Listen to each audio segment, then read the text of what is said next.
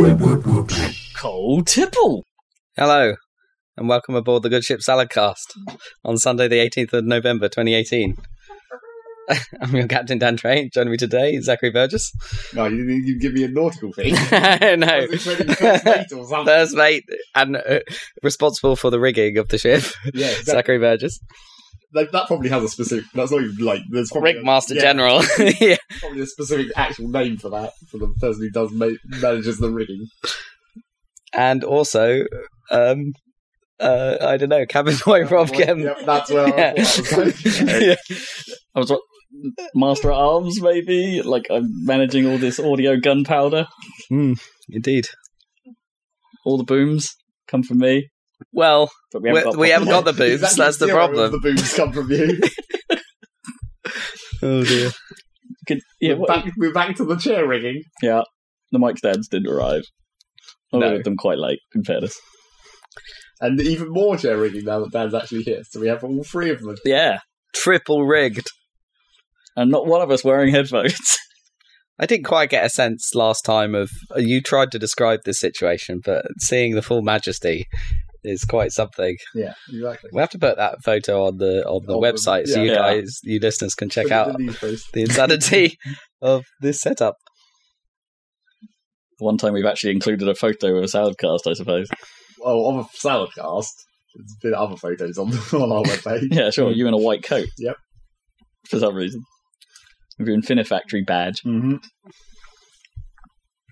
Oh yeah, was the white coat itself a gift? No, Thing. that's That was just that's your actual lab coat, which you used when? When I'm in labs. When were you last in a lab? Actually, I guess the last time I was in the lab, they had boiler suits, not lab coats. So Ah. didn't actually get to use my lab coat. So when did you get to use it last? I don't know. That was it, probably. Oh, for the That Infinifactory, photo, yeah. obviously. Well, that is very important for the Infinifactory champion photo.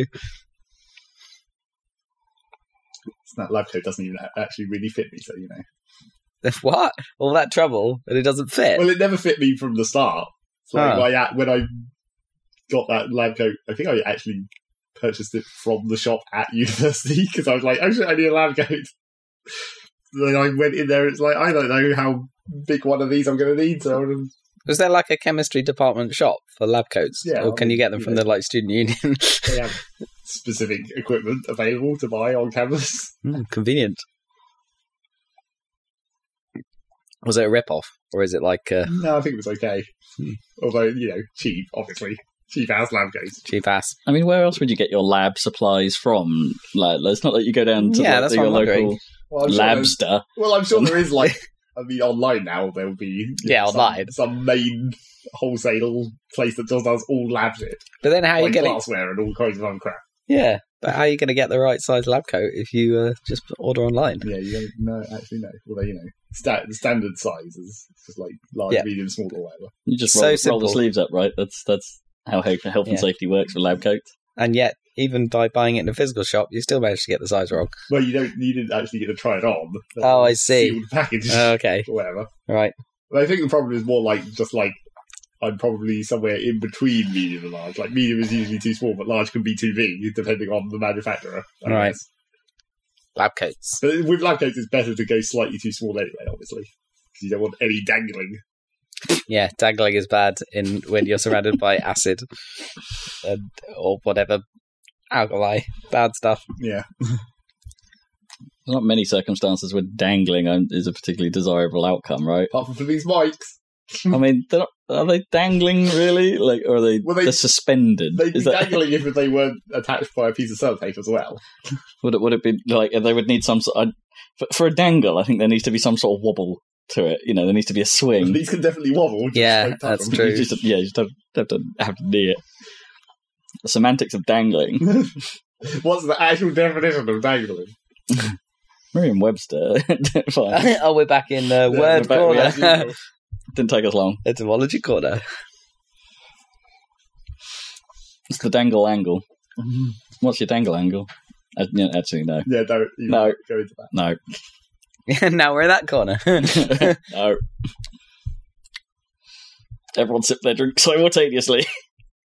for some good air. Well, we got to get through it. Get through the drinks at the start first. Because obviously we're not going to do that before the podcast. That would be far too professional. No, yeah, you need to space out the caffeine is the idea, right? So, like, if I was to drink down my coffee immediately, like, the caffeine would probably be wearing out towards the end of the video. I think that's audio video. The podcast. I think that's likely to happen anyway. This podcast is like 2.5 hours. I don't know how long your coffee lasts. Yeah, it's a good question. Like, what is the actual proper... The half-life of coffee. Yeah, the half-life of coffee. You could look it up, I believe. Probably. Well, I know that there's something about, like, actually, like, if you have a coffee in the first thing in the morning, it's like it's completely pointless, is supposedly the physiology of how your brain is already releasing the chemical to wake yourself up. Right. That you adding caffeine to the mix actually doesn't do anything to speed that up, supposedly. Yep. So you should wait till mid-morning before having your first coffee. Yeah, I do that anyway, though. Who drinks coffee before they, like, leave the house? I mean, I guess I have done. Right. Rob technically doesn't leave the house, but yes. I mean, like, sometimes I've gone gone to park run or something, and then I've had, like, breakfast and a coffee, like, but I mean, for, like, work commuting purposes. No, that's true. I suppose. Well, I mean, I guess sometimes I'll take like a travel cup of coffee, like if I'm doing a drive. Yeah, some people buy and drink on the train or whatever. I see some people do that, but yeah, it's best to wait until you arrive at work, and by that point it's like virtually mid-morning. Yeah. If you check your email and then go get your coffee 9:30, that's fine. Yeah, you've been awake a couple of hours if you're commuting that far, so it's maybe. Well, arguably awake. Yeah. Zombie mode. The commuter shuffle. The commuter mode. Yeah, and then you have your first coffee, and then you get buzzing, and then the first hour of the day goes really slowly because you're buzzing. And then you like look at the clock and it's like, oh, what? I've done all this work and it's only 1 hour has passed. Ah, balls. Yep. A whole day left. I've timed this very wrong. Time to go for lunch. Yeah. What? It's a 10 o'clock lunch. Oh. I have my lunch just super late at the moment. Like, well, you have your dinner super late, so it kind of evens out. Yeah. It's like so late in my like work day as well, so it's not like I don't know. Some people do that thing where they like have to have lunch like exactly halfway through their day, so it's like their break is right in the middle, and it's like no, mine's at like 3. Oh, blimey, that's a bit late. Start my lunch at 3, like, and then I'm dying if I ate at 3. So I finish at like 4, and then I've got like only an hour's left of work. Oh right, okay. You don't actually do any work because you're recovering. So you actually end work at 3. Well, you've got like you got like you can't really start any big jobs at that point. Oh, what a shame. So you do a lot of little jobs. Mm-hmm. You actually answer some emails. If you haven't been procrastinating from reading your email for the rest of the day. So what's been happening, yo? What's been happening in your kitchen? Nothing. Like no more explosions of the electrical appliance kind? No. Great. How about them Black Friday sales? There's nothing going on there. I don't understand this Black Friday thing.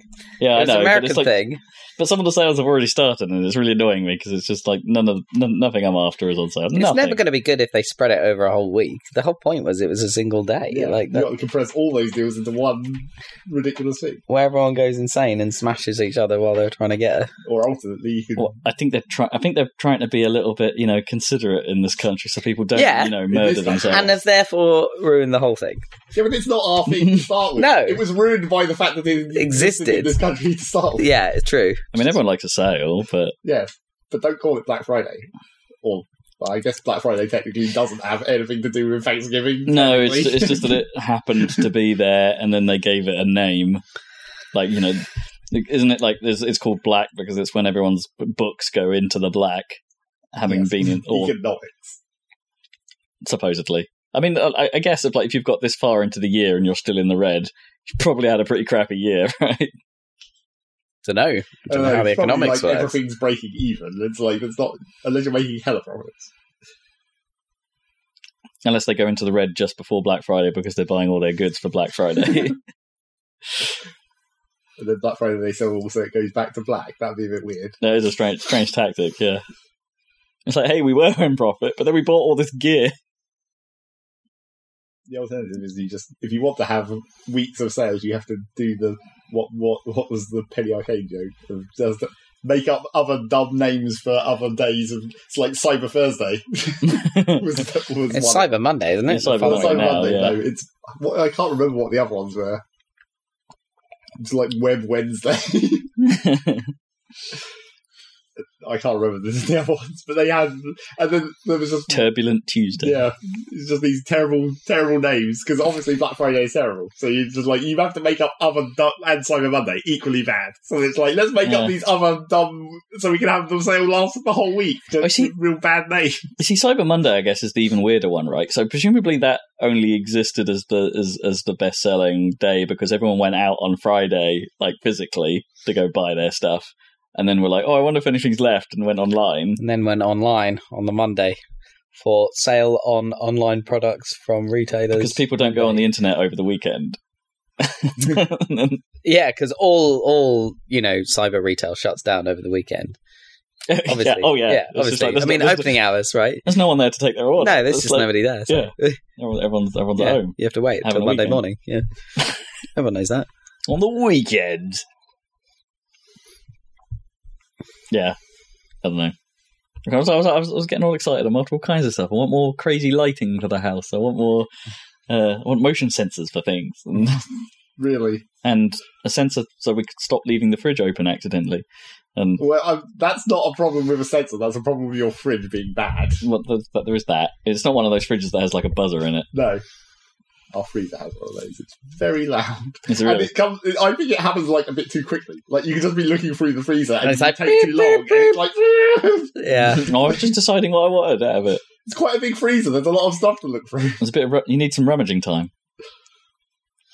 My housemate opens the fridge and lets it go to the beep and then just carries on. But even worse, she's discovered there's a button that silences the beep. So she just presses the button and continues to leave the door open. The button that triggers the light, the whole maybe mechanical button on the door hinge of the fridge. To pretend it's closed, but then the light's going to go out. Well, you only have to just push it for a second, don't you? Because then that will reset the timer on the beep, presumably.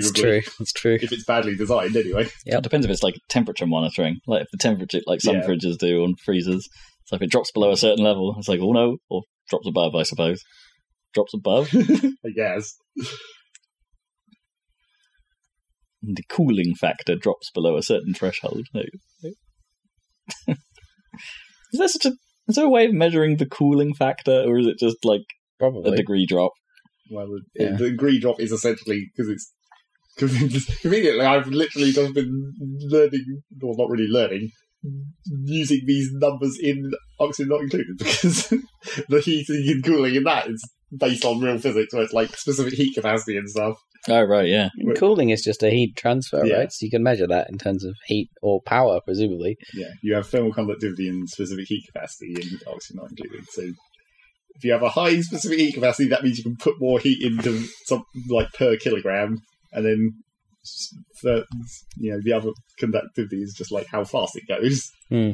I suppose I just wondered if there was like some kind of nonsense marketing term that they would slap on a fridge to say, "Hey, this is the most coolerific freezer we've ever made." I mean, you don't want it to overcool your food. You just want it to maintain the right temperature. No, you want fast cooling. I guess. Get to temperature quickly. And stay there. But that doesn't... It's like that only happens once, or when you open the door, I guess. Yeah. I suppose that's reflected in the efficiency racing, maybe. Like, you want to... like, imagine efficiency ratings are based more on like how much power it uses. Yeah, I know, but there's like surely like the... it gets cold and it uses less to get there.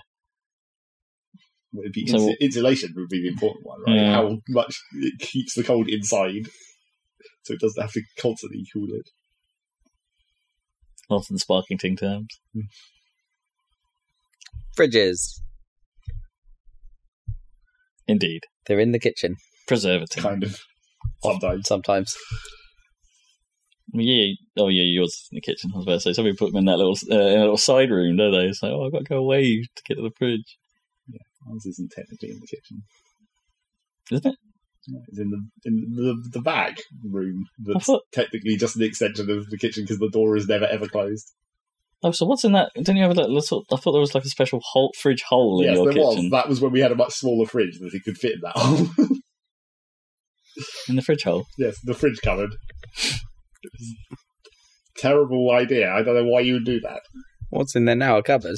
No, that's where the vacuum cleaner goes. Okay. Which is convenient, In the fridge hole. Yeah. Okay. Well, in case you have some kind of rice disaster in the kitchen. It's just like, oh, rice everywhere. At least the vacuum's right here. Well, where else are you going to put a vacuum? Closet. What closet? Vacuum closet. That is what that is now, though. But you've got another closet like 2 feet away. What, you mean the larder? That's a different thing. Well, you've got you've got a larder, okay. Not just cupboards. I suppose the vacuum...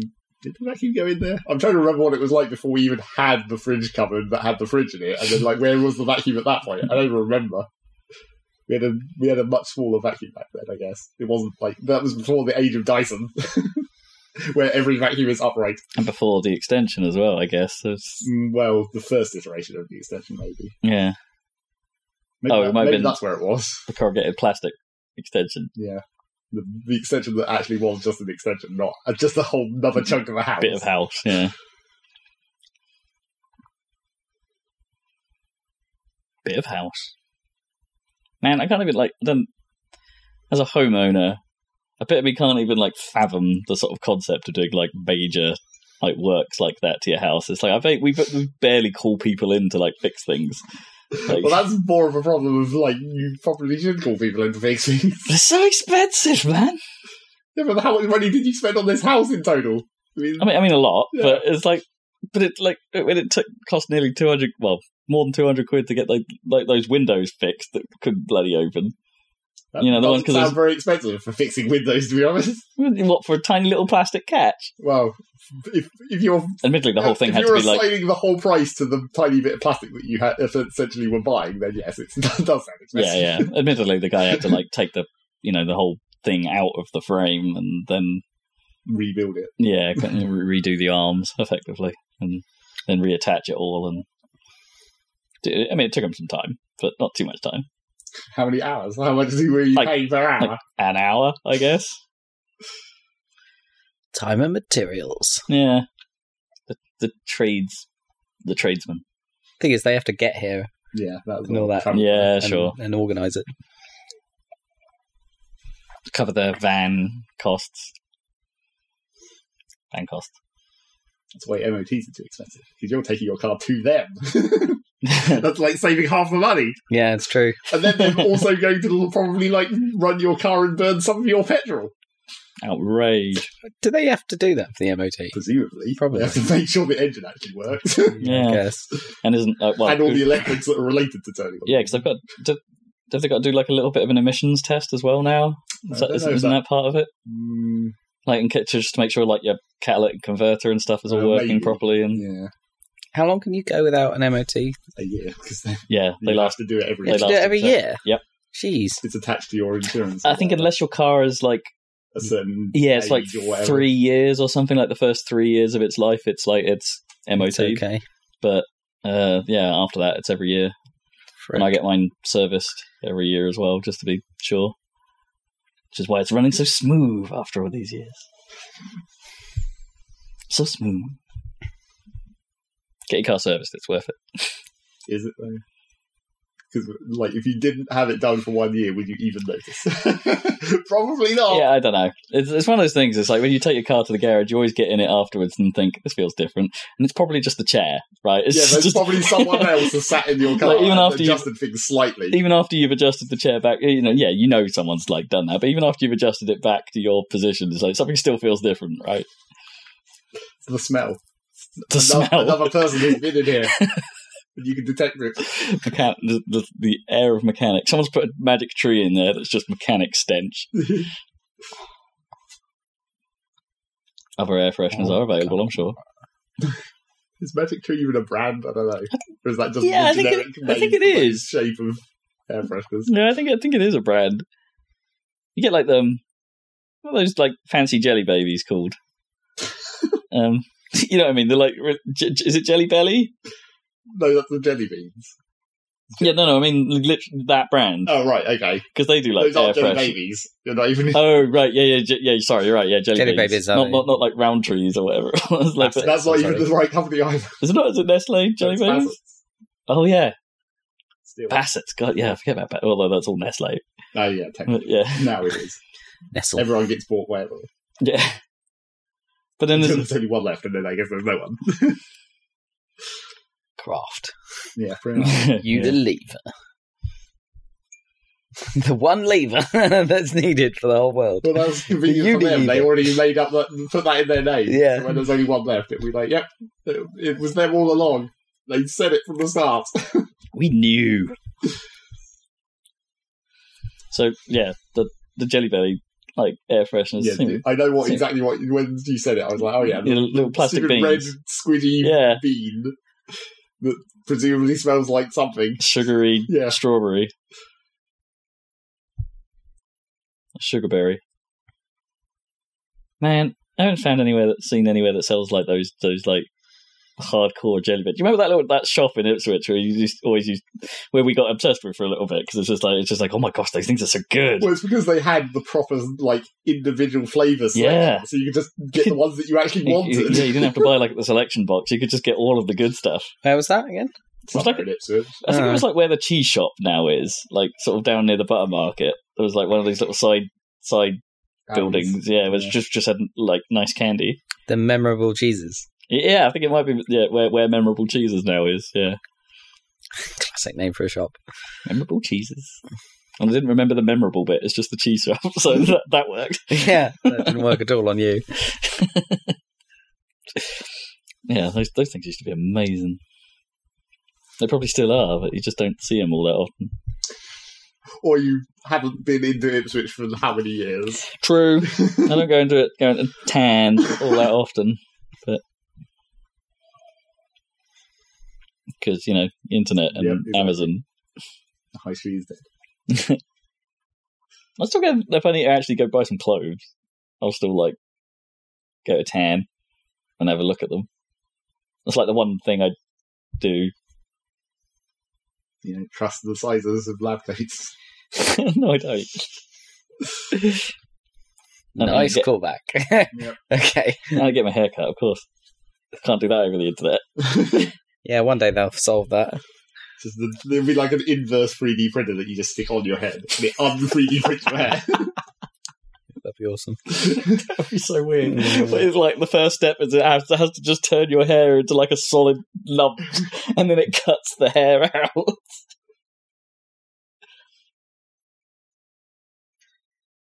Otherwise, how would you because I'm just thinking how 3D printers work, right? They etch. They etch stuff into being. All so it would have to do is basically be able to. It would have to be a scanner that could scan the actual shape of your head, and then from that, it wouldn't even need to know what shape your hair was. It would only need to know what it wanted to leave behind afterwards. So anything that you defined as not being in the zone. I don't think that's going to work. But if my hair doesn't already naturally sit in that particular formation, surely it has to melt down my hair into some kind of hair goop and then print it back on. You wouldn't be able to do anything particularly fancy. It would just be a length adjustment. You wouldn't be able to style it. Just get rid of some number of inches. Just gotta get under it. Gotta have all these robot arms to lift it up and get places, and it just bowl cut you every time. Pretty much. All right. Remind me never to go to Zach's. Get me a haircut. Zach's 3D printing anti-inverse 3D printing hair cutting machine. New 3D hair technology. Tress effects. Yeah. We've got Tress effects. RTX on.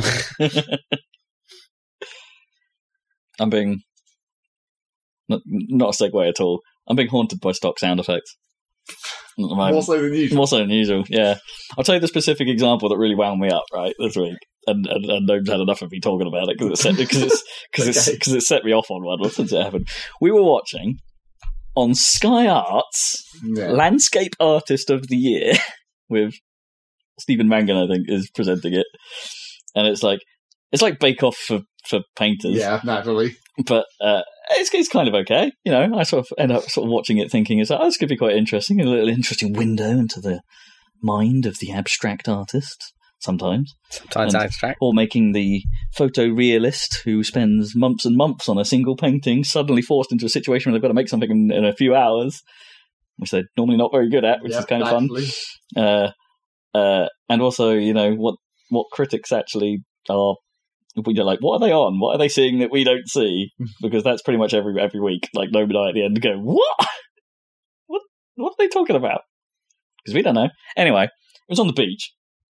It was on like I forget where it was. It was like some sort of seaside resort in Britain, and it was sunny and windy, and there were seagulls. And this is where the problem lies. They were playing a stock seagull sound effect repeatedly in the episode. But not only that, not only was it one that I noticed the repeat on, I noticed it immediately because it's the same seagull sound effect they use in bloody Carcassonne on the Xbox 360. And I've put so much goddamn time into that game. I recognise everything from it. And it's like, so I'm just hearing this, and then it goes into a little crowd noise in the back, and it's like, it's like I'm just hearing it everywhere. And it's like, pretty sure it's a pretty busy beach. There's probably quite a lot of atmosphere. Like, do you really need to add seagulls Stock everywhere? Sound effects all over it. Well, it's probably kind of annoying to record ambient sound on a beach because it's normally wind. Oh, the wind, yeah, I guess. But like, I didn't really add anything to it. It was just like constant seagulls, which is really weird. Like, you could just like go up to a seagull and feed it a chip and hoping it goes brr at you. And not sure that's how seagulls usually function. You don't go up to a seagull, really. Not really, no. I'm pretty sure you can tempt a seagull to come to you. Yeah, that's more like what would happen. They're not exactly timid. They're not just like standing there, like just waiting for you to come to them and offer them food. No, as my photo collection will attest to, I'm quite the friend of the seagull. There's almost always some sort of bird in a shot wherever I go. Yeah, anyway, that kind of annoyed me and sent me off on one. I did end up playing a bit of Carcassonne as a result. Oh. But as a result of hearing a stock seagull sound effect, I sort of had to prove it to myself that I wasn't remembering it from somewhere else. So I played some Carcassonne and was like, oh, yep, there it is. Stock sounds. They're really annoying. It's like you in the Roller Coaster Tycoon crowd noise? Crowd noise. Yeah. Classic. And the birds from Settlers 2. Oh, yeah. It's a classic. 5 Josh K comes up quite a bit. Yeah. It's everywhere. And as we've said before, it's like, it's quite a long sample of like random chatter, isn't it? But they always use the bit at the start where it's like, yeah, they use the same bit over and over. 5 George K, 5 George K. The Wilhelm scream I will allow. What was it? We watched Molly's Game last night, didn't we? On not a film that you would expect to need much in the way of extra Foley. But there's just like a classic door opening sound effect. There's just like, it's just like, why is that there? Did not like the fact that your posh lawyer has a squeaky door does not add to this scene. Anyway, rant over. I mean, you got to save some budget somewhere, I guess, but it's not that hard to record a door opening. You've probably heard this door open 1,000 times on this podcast, so it's... I don't know about 1,000. Well, it doesn't... Yeah, you're right. Slightly I suppose you're right. Yeah, it doesn't open like 5 times an episode. No. So it's... Eek! Squeaky door handle. Take 404. Eek! It's time to transition topics to the topic of our podcast. Kind of. I'm sure some of this news might be about video games. Some of it. It's time for the news of the world. News of the world. The world of video games. The infinite universe of video games. What Guang? Games dim. Indeed, that place. What have we got then? So missed news.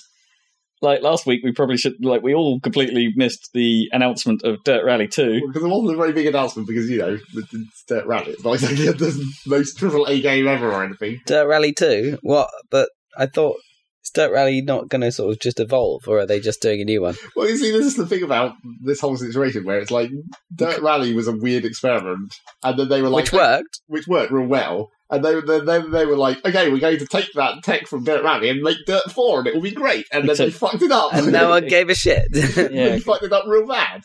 But now apparently just back to Dirt Rally again. So maybe it'll be good again, maybe. The trouble is that they've already said the same things they said about Dirt 4, where they're like, we got real rally drivers to help us make this engine more realistic than ever, and it's like, somehow you managed to completely screw up the engine between Dirt Rally and Dirt 4, so what the fuck are those rally drivers doing? Don't they do that, like, every Colin McRae game they've ever made? Always say that. Yeah. But it was particularly bad with Dirt 4, just because of the whole Dirt Rally situation, where it's like, you already had this great engine with great physics, and then somehow you made it worse. What are you doing? But Dirt Rally will have the focus on rally that the original had, presumably. Well, I mean, Dirt 4 was just rally. Was it? Yeah. I thought well, then Rallycross. Rallycross. Yeah, but Rallycross was in Dirt Rally as well. Yeah. And the Land Rush-esque, but not really Land Rush. Oh, like the trucks the stuff. Truck driving. Yeah, that's cool. That's a Dirt staple. Like, I'm happy with that being in Dirt. But... So are they going back to making tracks rather than auto-generating them? I don't think I've seen them say anything about what the tracks will be. Because that was the main problem with Dirt Rally, was it just wasn't quite enough variety. Yeah. No, I mean, yeah, even when they rolled out all of their environments, it's like each environment only had, actual 2 ribbons? Yeah. Which isn't a lot, really.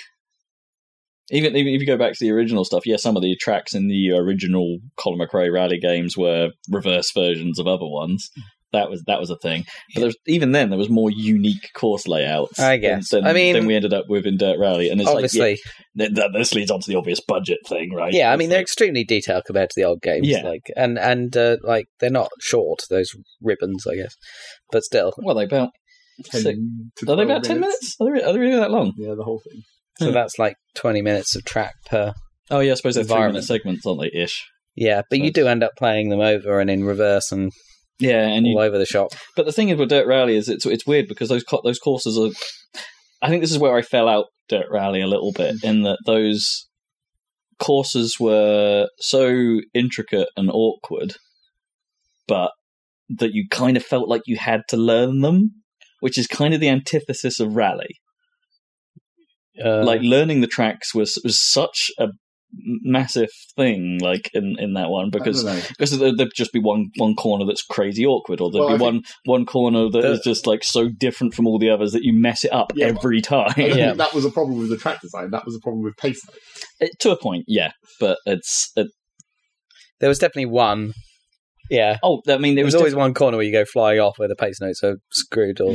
Yeah. And it was the pace notes were sort of inconsistent in different ways on each ribbon, right? The timings felt different on different environments. I felt like it did somewhat get better and get occasionally patched. Is that true, Zach? Yeah, they messed with it a few times, but I still felt it was quite inconsistent across the environments. Like, but it's I not want to say like the Finland ones came far too late, for instance. Or it was one of the ways round. Like some of the later environments were far too early or far too late. Like even without you changing your setting, which is, by the way, that's a cool option. They're like, oh, how early do you want the pace notes? It's like they should bring that back for sure. But it was a cool option, but I tried changing it away from default and had problems. So it's because it was like too not granular enough. Yeah. But I mean, all that will happen is, like, if they do make another one with nicer graphics and maybe even if they have more courses, you'll still need that kind of community adjustment of the pace notes, because I don't think they're going to smash it perfectly. Well, here's the thing. They're trying their best. It's coming out soon. It's like February. Oh, really? That's why... Well, I mean... And it's coming out across... It was quite a long time ago. Yeah, I suppose it's last year now, right? Yeah, but it's kind of exciting. I mean, I haven't finished playing Dirt Rally, so... I mean, it would be nice if they managed to make a new version of the track generator that's just better, as we said about that track generator. Yeah. It's like, it's a good idea, just not well executed the first attempt. Yeah, I do hope they work up. They use that again. It is a good idea. Don't ditch it like you ditched Evolution Studios just because they tried something different. I guess that the fact that it's coming so soon after, like, when we haven't had much of a build up to it, is a bit odd. I guess, given how much early access Dirt Rally really was, and there's going to be console versions like launched day one. It's like it's all part and parcel full this on, time, right. rather than the sort of eked out launch that Dirt Rally had. But the real question is, like, why would they, like, if it's going to be if it's going to be any larger than Dirt Rally was, like if it's going to be more close to an actual game, then why is now Dirt Rally going to be its own series that's like equivalent to Dirt? Whereas like now they're not going to have Dirt be like the rally game any longer, like they tried with Dirt 4. Maybe Dirt will go back to being the like random stuff game, and Dirt Rally will become the actual rally game. Yeah, I think you're right. Like I sense. think their experiment with Dirt Showdown. Do you remember? I think that's going to just become what Dirt is moving forward. Even if they keep Dirt around at all, like just straight up Dirt, filthy Dirt. I mean, the Dirt series had always just been Colin McRae Rally. Yeah. That was just what that was. But then they started putting all the other disciplines in, and it moved away from being rally. And then some people were annoyed with that. But I really enjoyed the Land Rush stuff from Dirt 2 in particular. Yeah.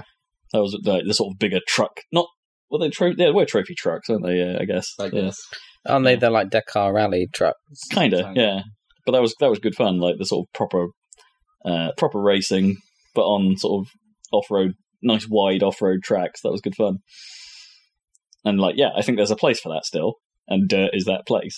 But these rally games, they have to be like, they have to be so focused and beautifully beautifully done simulations of just rally. It's like I'm not sure I did play quite a lot of the rally cross, in fairness, and found that to be actually quite a good representation of that.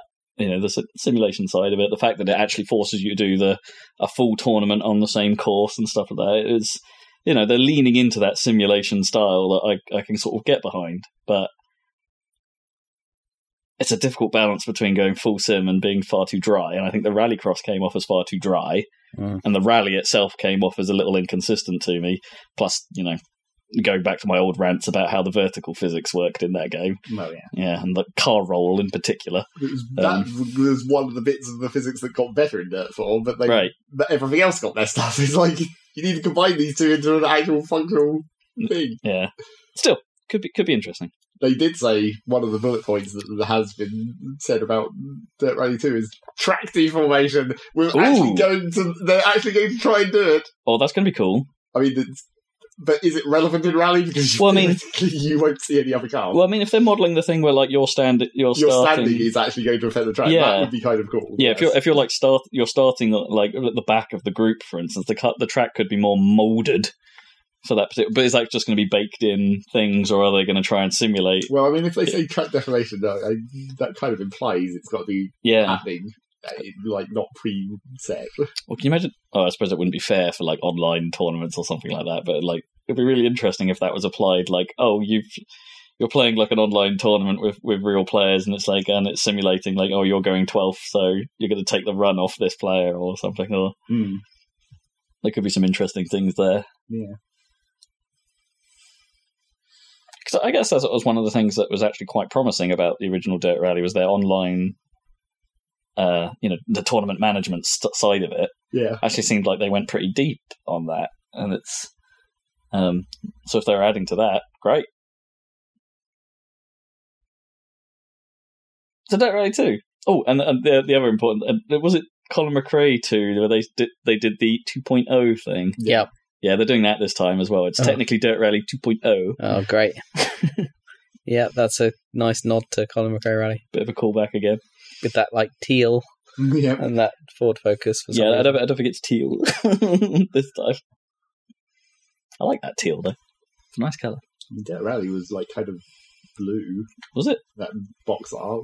I suppose the box art was, but the game itself was, like, beige. Yeah, but not like Colin McRae 2 was cyan or whatever. No, I suppose you're right. Yeah. I can't really remember the menus from Colin McRae 2. My phone vibrates loudly. Yeah, apparently. What else we got on the news front? After we've managed to talk about that, nothing news story for ages. Hey, it's interesting. We like Dirt Rally. Yes, but we can talk about it when it comes out. Or closer to when it comes out, when we have actual information to talk about. Yeah, true, yeah. Not just speculation. And wishes. Should we talk about XO 18 that happened shortly after...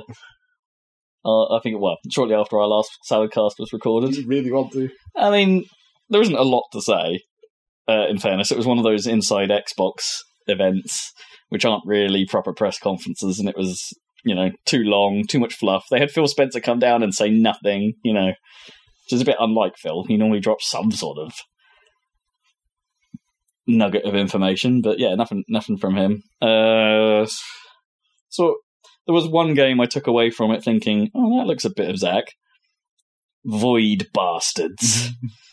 So imagine you took a sort of FTL-esque progression through the galaxy, combined it with a bit of Heat Signatures style, boarding a ship, getting the loot, getting off, except it's all done in a very almost Jet Set Radio-like first-person presentation, except for like the FTL map stuff. And it kind of looked and like very cartoony, like sprite-based almost, like bad guy designs as you're going through it. It's a real interesting looking thing. And it's like, if there's nothing else, it's like it might be a bit of Zach, which is why I raise it. Or it might not. You might immediately turn your nose up at it because it's got that FPS element to it, but or its humor and style might rub you the wrong way. But interesting looking thing, worth having a gander. Terry Crews was being Terry Crews on some more Crackdown 3. Hey, they went back to... Do you remember that initial reveal of Crackdown 3 where there was cloud-based destruction? Yep. That's still there. Okay. They've actually confirmed just like it will be a thing. They were all this time. Did they ever get round to confirming whether it will work in multiplayer or not? I mean, it's the modes they were showing were purely multiplayer, like a special environment where that just pretty much everything can be destroyed, and so all of that would be cloud modelled. Apparently, it looks weird because it's a lock-on aiming. So like I guess they're trying to do like a bit. It looks a bit Metroidy in some ways. Like Metroid Prime. In that you move around, you have to be more worried about your movement than you do your aim. And it's like it's weird. Anyway, that game apparently still exists. Yeah, I've got a note here about Thief of Thieves, which is being made by the team that took over The Walking Dead after Telltale collapsed. Skybound, but that looked kind of okay if you want like a sort of cartoony, a comic book focused stealth game. But it looked like it was being presented like episodically, but you just buy the season outright in a sort of Telltale-esque way. But yeah, weird. Kind of looked okay if you like your stealth games, but it looked like a stealth game, so I was kind of like, maybe not for me, but someone might like it.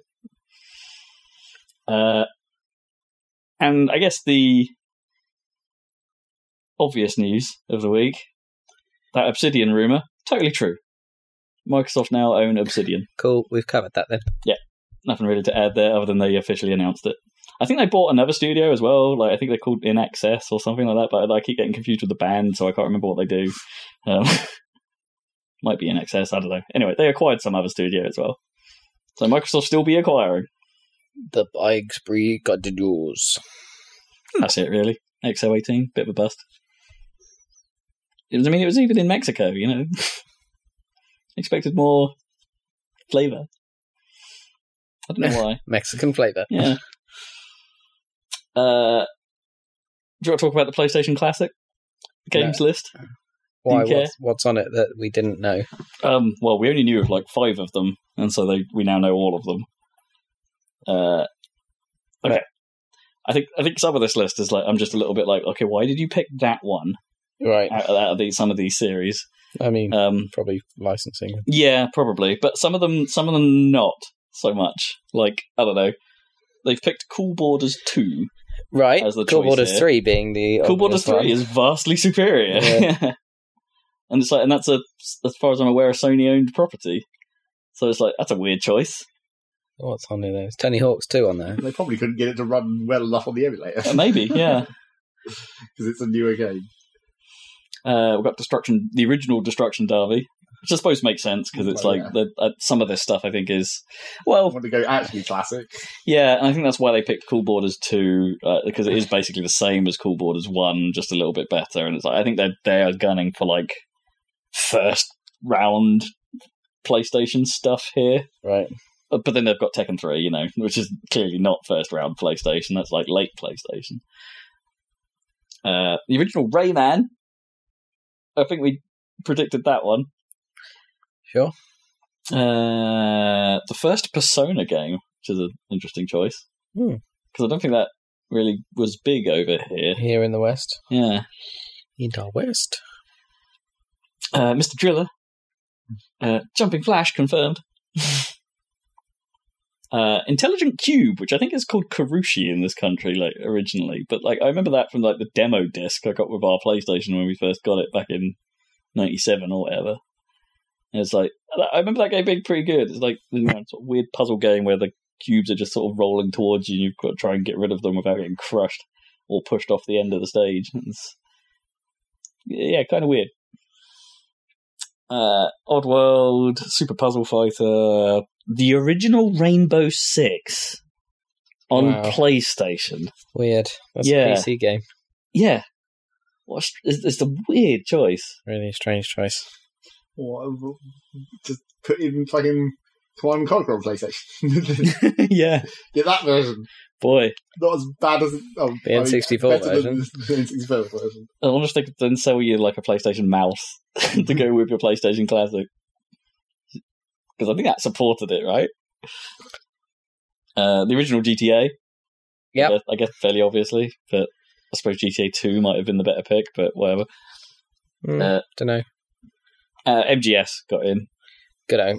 But that's a weird choice simply because MGS was bits of it are specifically designed for the use of the DualShock controller. Yeah, which you don't get. Yeah, but it was also specifically designed to account for that, though, right? Yeah, it does. They say scenes play out differently. They do play out differently, but it's like some of the coolest stuff is controller based, or the Psycho Mantis scene. Anyway, it's like it's all about that stuff. No, it's not all about that stuff. There's several other elements to that thing that will still work. Yeah, they might have to adapt that whole scene for the PlayStation Classic. That would be better. Which would be fun. They made a special version that actually was like, hang on a minute, this is a PlayStation Classic. That would be awesome. We're in the future now. Yeah, that is strange. That's an interesting thought. That's really all of note that I want to mention. Like, it's weird putting like the original Battle Arena Toshinden up against, like, in a package with Tekken 3, because it's like, oh, right, this is... I suppose it's interesting from the perspective of, like, Toshinden is where we started with 3D fighters on the platform. Tekken 3 is where we ended. It's like, go from bad to good.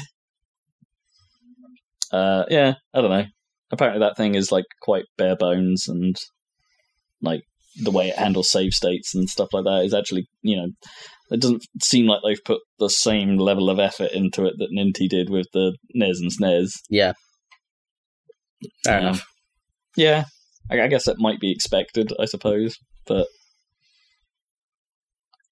you know, from someone trying to mimic the Nintendo success. But whatevs. It's a PlayStation Classic.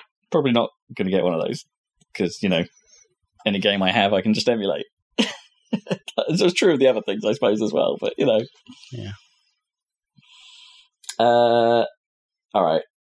Let's do that Detective Pikachu trailer. Not much of it, right? Let's do it. Let's do it. Gut reaction. Did anyone see that coming? I didn't know that was happening. I think I knew it was happening, because when I saw, like, it was like, oh, it's Ryan Reynolds playing Pikachu, a bit of my brain just went, oh, yeah, of course. Right. I thought Detective Pikachu was supposed to have like a gruff, like Brooklyn accent. I thought that was the joke, wasn't it? But no, they've made him just Deadpool, which is a bit weird. But yeah, it kind of looked better than it should be. Yeah, I didn't expect to be, but I think I'm in. Yeah, I think quite a few people are in a kind of ironic way because everyone was the right age for Pokemon at this point. I suppose, in the late 90s. So now that they're the people who want weird cult films. Yeah, and I suppose. This will potentially it. And also everyone's like, well, that Toy Story 4 trailer was just the characters dancing around, going around in a circle. So, I mean, that's fine, but that's just a teaser. Whereas Detective Pikachu's like, wait, what? This is a proper trailer. Yeah. Like they've clearly, this is coming together, whatever it is. Full trailer. And they're doing Pokemon things in a Pokemon world. In a Pokemon world. I go better than just randomly having Detective Pikachu, which seems completely random in the game context, where it's just like, because it's already, in the game context, it's like you're already in the Pokemon world where Pokemon exists, but now we've got this like weird spin-off of the Pokemon world with Detective Pikachu, whereas in the movie it's just like, okay, this is just the real world take on the Pokemon world. Yeah. Makes more sense. Apart from it fucks with the canon, because like now apparently just one guy can understand Pokemon, which I guess doesn't fuck with the canon. Well, he's Dr. Doolittle or whatever. Well, there's a guy in like Black and White that's his thing. Like he can understand Pokemon. Oh, really? But then if you compare it back to the game, it's like, what's the story in the game of Detective Pikachu? Because this I don't actually know. Oh yeah, because does the Pikachu talk in that game? Is it like Meowth, where like the Pikachu has learned to talk, or is it like the movie where just the guy can understand? Him. Yeah, I don't actually know. I bet he still wants to check out the actual game. Just because that gruff voice just makes me smile in some way. I mean, it's quite simplistic, I think, in terms of the puzzles. But yeah. I mean, yeah. So is it that the guy can understand this particular Pokemon, and this particular Pokemon is the particular Pikachu that wears the Deerstalker hat, who's obsessed with being a detective. And needs his coffee. But then how did that even happen? Like, how did this Pokemon acquire a Deerstalker hat and what did the humans that couldn't understand it think was happening there? I don't know. So this Pikachu just wants to wear a hat, I guess. Also, daddy issues. Immediately, just getting straight out there and being like, "This is about your father." It's like, all right. It's not daddy issues. It's daddy issues. Not what that means. I put it in that category. Yeah, it's not every story has to be about your dad. I mean, that would just be like, that would be the reason why he can understand the Pokemon physics. It's either genetic or like some kind of science experiment. That's probably why his dad was murdered or has been captured so they can brain implants. Yeah, harvest. Oh yeah, it's Resident Evil, but Pokemon. Yep. Okay. Resident Pokemon. I mean, it looks pretty weird, so you really get the Resident Evil vibes going there. Biomon. Yep, they're clearly just monsters.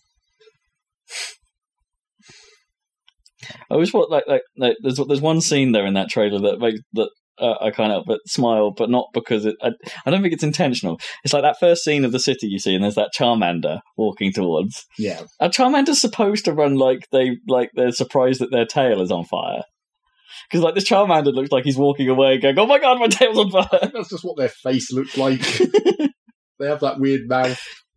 Constantly open for no reason. Yeah. Or, that's how it used to be designed. You would have thought that might have been something they changed. I think it's the sort of waddle as well that it has that makes it look a little bit panicked. Yes, the two legs for no apparent reason. Like, oh, my tail's on fire. It's always on fire, Charmander. Ah!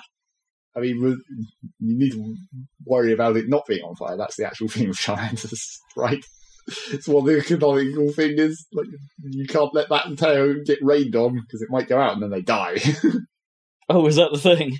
Well, that's what's implied anyway. Huh. Who knows whether that actually happens in Pokemon. So they faint, I guess. Well, yeah, maybe. And so it's a good way of putting them to sleep, just go... I think the original Pokedex entry does say they die. But that was in Red and Blue times. Yeah, but the Pokedex is mad anyway. Yeah. It's full of nonsense. Yeah. The original Pokedex, because no one expected that world to grow that much. Or it's full of not necessarily nonsense, but things that at the time they never thought they'd have to worry about. Exactly. They never thought it would become a big deal in the future. That's like, oh shit, now this Pokemon that we said dies if its tail goes out, it's getting hit by water attacks all the time. Don't worry about it in a 2D pixel art game. That's irrelevant. But now in the modern world where we're fucking having a giant wave go across the screen, it's like, how is it still alive? Super fire. Well, yes. So when does this movie come out? I don't know, actually. Yeah. Next year, presumably. I don't think it's soon. No, it's not going to be a Christmas. Well, I mean, if they manage to make it a Christmas release, that would probably be a good time for it, but they're not going to, presumably. Did they even announce the release that? I don't know. I don't think they said that. Coming sometime. Coming 2019, yeah. Right, let's test out this microphone. Refreshing sound. This is not a bottle of Coke. You won't get that after sizzle. No. Or after bubble. It's not really a sizzle, I suppose, is it? That sort of. Didn't even create that big a spike. The opening. I think that's news. I think it is. That's the end of news. Unless you've got news that I don't know about. You've been holding to yourself this whole time. Now I'm trying to remember what it was. Oh. I had 4 things, and I'm trying to remember what they were. And they're entirely covered. Detective Pikachu, that was one of them. We're good on that one. We're good. Something about Bethesda. Oh, yeah, right. The Fallout 76? Well, not actually directly related to Fallout 76, but kind of. Apparently, Todd Howard said somewhere on the internet that they're still going to continue using that engine for Elder Scrolls 6 and Starfield. Wait, what? So Creation Engine? Yep. They're still not going to make a new engine. But he was being interviewed, and he was like, sigh. And he was like, I don't think people really understand how modern software works, and that engines are like it's modular. Difficult to make an engine. And, sure, they must. And the rendering thing was completely overhauled at this point, and at this point, all the scripting systems, and it's like Ship of Theseus, isn't it, or Trigger's Broom? When you replace all the parts, is it the same engine? I don't know. That's what he was trying to say. Engine, yeah, but that's the thing. It kind of seems like the same engine, right? But it's hard to look at like Red Dead 2 and see the same engine as Rockstar Presents Table Tennis, but it is. Yeah. But like, it's not, didn't it change at some point? Like, the animation system, didn't they give it a new name? Oh, I'm sure the animation did, but the Rockstar Advanced Game Engine has been. Oh, right, yeah, it's the same engine. Rage Engine. But it's all the parts have been changed. Because what was it? Like, is it Euphoria originally? Yeah. But that's just the animation part of it. But I mean, the actual engine, base engine or whatever, is theoretically the same. But then if you look at Call of Duty, it's theoretically the same engine as Quake. I mean, it depends how you look at it, really, isn't it? So that's what he was trying to get at. But on the other hand, the games just get jankier and older looking. Well, one of the things that like people have been pissed off about Fallout 76, or there's several reasons, but there's actually. And I mean, this was obviously going to happen, but there's bugs in Fallout 76 that were in Fallout 4 that Bethesda knew about but didn't fix, and then even they were bugs in Fallout 4 that were fixed with like modders made patches, and now you can't do that in 76. You can't have that patch because it's an online game and everything. So it's like you knew about this bug since Fallout 4, and you didn't fix it, but the modders did for Fallout 4. But now we can't fix it. So can you fix it, please? Maybe. Work on your engine for like a minute. Yeah. Harsh, but fair. So yeah, everyone's pissed about Fallout 76. Yeah. I mean, they did apparently lock the frame rate, as we kind of predicted they'd have to. Right. With the physics frame rate bug situation. Is it me, or could you kind of tell from the announcement that this was going to piss people off? Oh, yeah. From the beginning. I mean... What, Fallout 76? A bunch of people were pissed off as soon as they said multiplayer, which, that's a whole different situation, I guess. If you like single-player games and you wanted another single-player Fallout adventure, then yes, that would slightly piss you off. Well, Obsidian weren't available to do the... be bad. Obsidian weren't available to do the add-on content this time. Clearly. So yeah, that continue to see that engine. We really have to hope that even if it is the same engine, they're at least going to actually work on it for real this time, rather than between Fallout 4 and now, where they don't seem to have done virtually anything. I mean, I think we're probably being a little harsh. So, like, behind the scenes, there's probably quite a lot of work that's gone on to make the engine actually deal with the bigger environments and deal with it. Yeah, but not bigger environments, though, is it? It's exactly the same as Fallout 4, isn't it? Functionally speaking. I thought, it's an open world, and you go into buildings and it loads into a new zone. Sure. Functionally exactly the same. I guess. The only thing that they would have worked on for that engine was the multiplayer code. I remember Skyrim looking sort of quite impressive, like when it came out. Oh, yeah. Yeah. I mean, even some of the improvements in Fallout 4 kind of, they were... I mean, Bethesda made a big deal of it, and they did so for pretty good reason, in fairness, because it's just like, hey, look what we can do now. But even in that E3, as soon as I saw it, I was like, yeah, that's still the same engine, isn't it? I know what you mean. It looked a little... I can easily tell. You can tell by the pixels, can't you? Yeah. I find that with engines. Well, I mean, I said this like when Kips and I were at EGX, right, and we saw Spyro being played. Yeah. And it's just like, it crossed my mind, it's like, there's definitely a look to modern PlayStation games, right? They have there is, in the same way that PS3 had a sort of look to it. Yeah. But then, actually, that's not a PlayStation thing anymore. It's just a certain type of rendering that you do. Yes. Because it's like, if you look at Spyro running on the Xbox, for instance, it's got the same look. It's identical, right? There's like no difference at all. But it's because they're both the same they're basically the same chip, aren't they? They're both AMD integrated CPU and graphics chip. It's just the PlayStation got a slightly. But even then, I still think there's some version. truth to that, right? You look at games like Uncharted, and I've just been playing Spider-Man and stuff like that. They look different to things I've played on Xbox. It's like there's a smoothness to them. Like, whether that's fuzzy or not, but there's definitely a different look to PlayStation games compared to what I've been playing on Xbox. It's weird and hard to describe, but it at least to me it feels that way, even though it's probably nonsense. No, I don't know what it is. It's just a sort of feeling, isn't it? But there's definitely a strong character to frickin' Bethesda games that if they can eliminate when that, there's characters in them, yes, yeah. In terms of the presentation, as they say. No mysterious stranger that I'm aware of. No. Yeah. Right. One more bit then of news. Here we go. Or kind of news. Well, we got the GameCube adapter thing, but that's not really. Sure. It hopefully shouldn't affect me. But this turns out that this last bit of news is kind of, well, I say news, it's not exactly news, but it's about Smash Bros. You thought we were going to get out of Smash Bros. News now that the final direct happened. Wait, what? No. There's more? Well, do we know what the first DLC character is or something? No, not yet. Okay. It's about the DLC, kind of. Oh. Because this was a comment that happened after the podcast, after the direct, so that's why I'm bringing it up now. But they said that the DLC characters have already been decided. Okay, right. So in development, that makes sense. Yeah, but like all of them. Yeah, makes sense. They were probably only working on the first one by now. But the thing about it is that, like, so last time they did DLC, they had their community vote thing, and then they based their choices about the DLC on that. So that's not happening this time. Right, They're yeah. like, it's already been decided. Don't stop telling us what you want. Stop having polls. Yes. Stop having polls that aren't organised by us. But the thing about it was that when I was watching that last direct, there was a moment in there that kind of hinted at it. Because when they talked about the Fighters Pass and like all the 5 DLC characters that they haven't determined what they are yet or whatever, the bonus that you got for the Fighters Pass was that Mii costume of Rex. Oh yeah. And they said at that point that the Xenoblade 2 had come out too late in development of Smash Brothers to make Rex an actual character. It's like, oh, he missed the roster. Right. And so the question would have been, why is he not going to be a DLC then? Because now this is long enough after Xenoblade 2 to make him a DLC, surely. I see, but now you've poo-pooed it because you've put a Rex-like... Yeah, but now you put this costume in instead. But that's not true.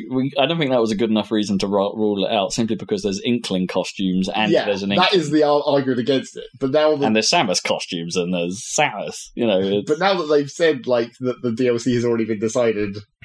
I don't know, that kind of, to me, implies that it had been decided, like, quite a long time ago.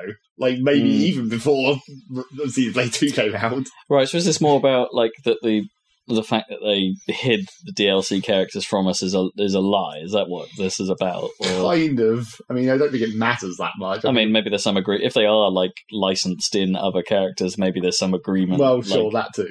If they wanted to time it to launches for some other reason. But yeah, it was just weird that, like... And it also kind of cracked up the idea that people were suggesting where it's like, don't worry about Waluigi, he could still theoretically be DLC. They can take out the assist trophy and put him in. It's like, probably not. I mean... It seems like at this point, if they're saying the DLC has already been decided and they're putting the assist trophies in the base game, I'm pretty sure that's not going to indicate that he's going to un-assist trophy it. I mean, unless they do something weird like he can't appear as an assist if he's in the game. I mean, sure, that can theoretically happen. But, like, I don't think that's going to happen. I think if they had decided the DLC that early on, as it appears they might have, I think assist trophies are pretty much fine. Or maybe Shadow is not going to suddenly become a character. Sure. Or maybe like Waluigi is relegated to I kind of think like Waluigi might be relegated to be an assist because they needed some mainline Nintendo character to be an assist. Because they just wanted one. But why not Daisy? Or Piranha Plant. Or yeah, well, that doesn't count as a mainline character, does it? Summon a Goomba. I don't know. Well, I think we probably already... I don't think there is There was in Brawl, but that wasn't an assist trophy back then. It was just an enemy that could sometimes spawn. Could it? I mean, in Melee, it was in the adventure mode, right? But I think they carry that over into Brawl, right? Because it was in somewhere in subspace. Okay, yeah. But then it could also just spawn in battle sometimes. Peppy's wondering if we should go back and play Subspace, because I could remind yourself what it was like. Yeah. Video series incoming. God. We could run it in Dolphin, see what it's like. I guess. Get them HD subspaces. So there's that. I mean, I guess there was a suspicion that was the case, and now I guess we've confirmed it. Well, I mean, we haven't confirmed anything at this point. It's just... But yeah, I guess the Mii fighter costume doesn't technically rule out Rex. No. I think that's safe to say. But the fact that they kind of said he didn't make the roster, with the fact that they have already decided the DLC, that kind of implies... I mean, but would it be... I don't know. Yeah, it's like... I almost think like Rex is actually not that much of the well-known character. Like, fucking Shulk wasn't. No. So I know that arguably Xenoblade 2 is probably more popular. No, yeah, and I know it's like first party and stuff like that. But surely this is going to come out as a man thing to say, but surely Xenoblade 2 is more popular because of those blade designs, right? Like boob swords.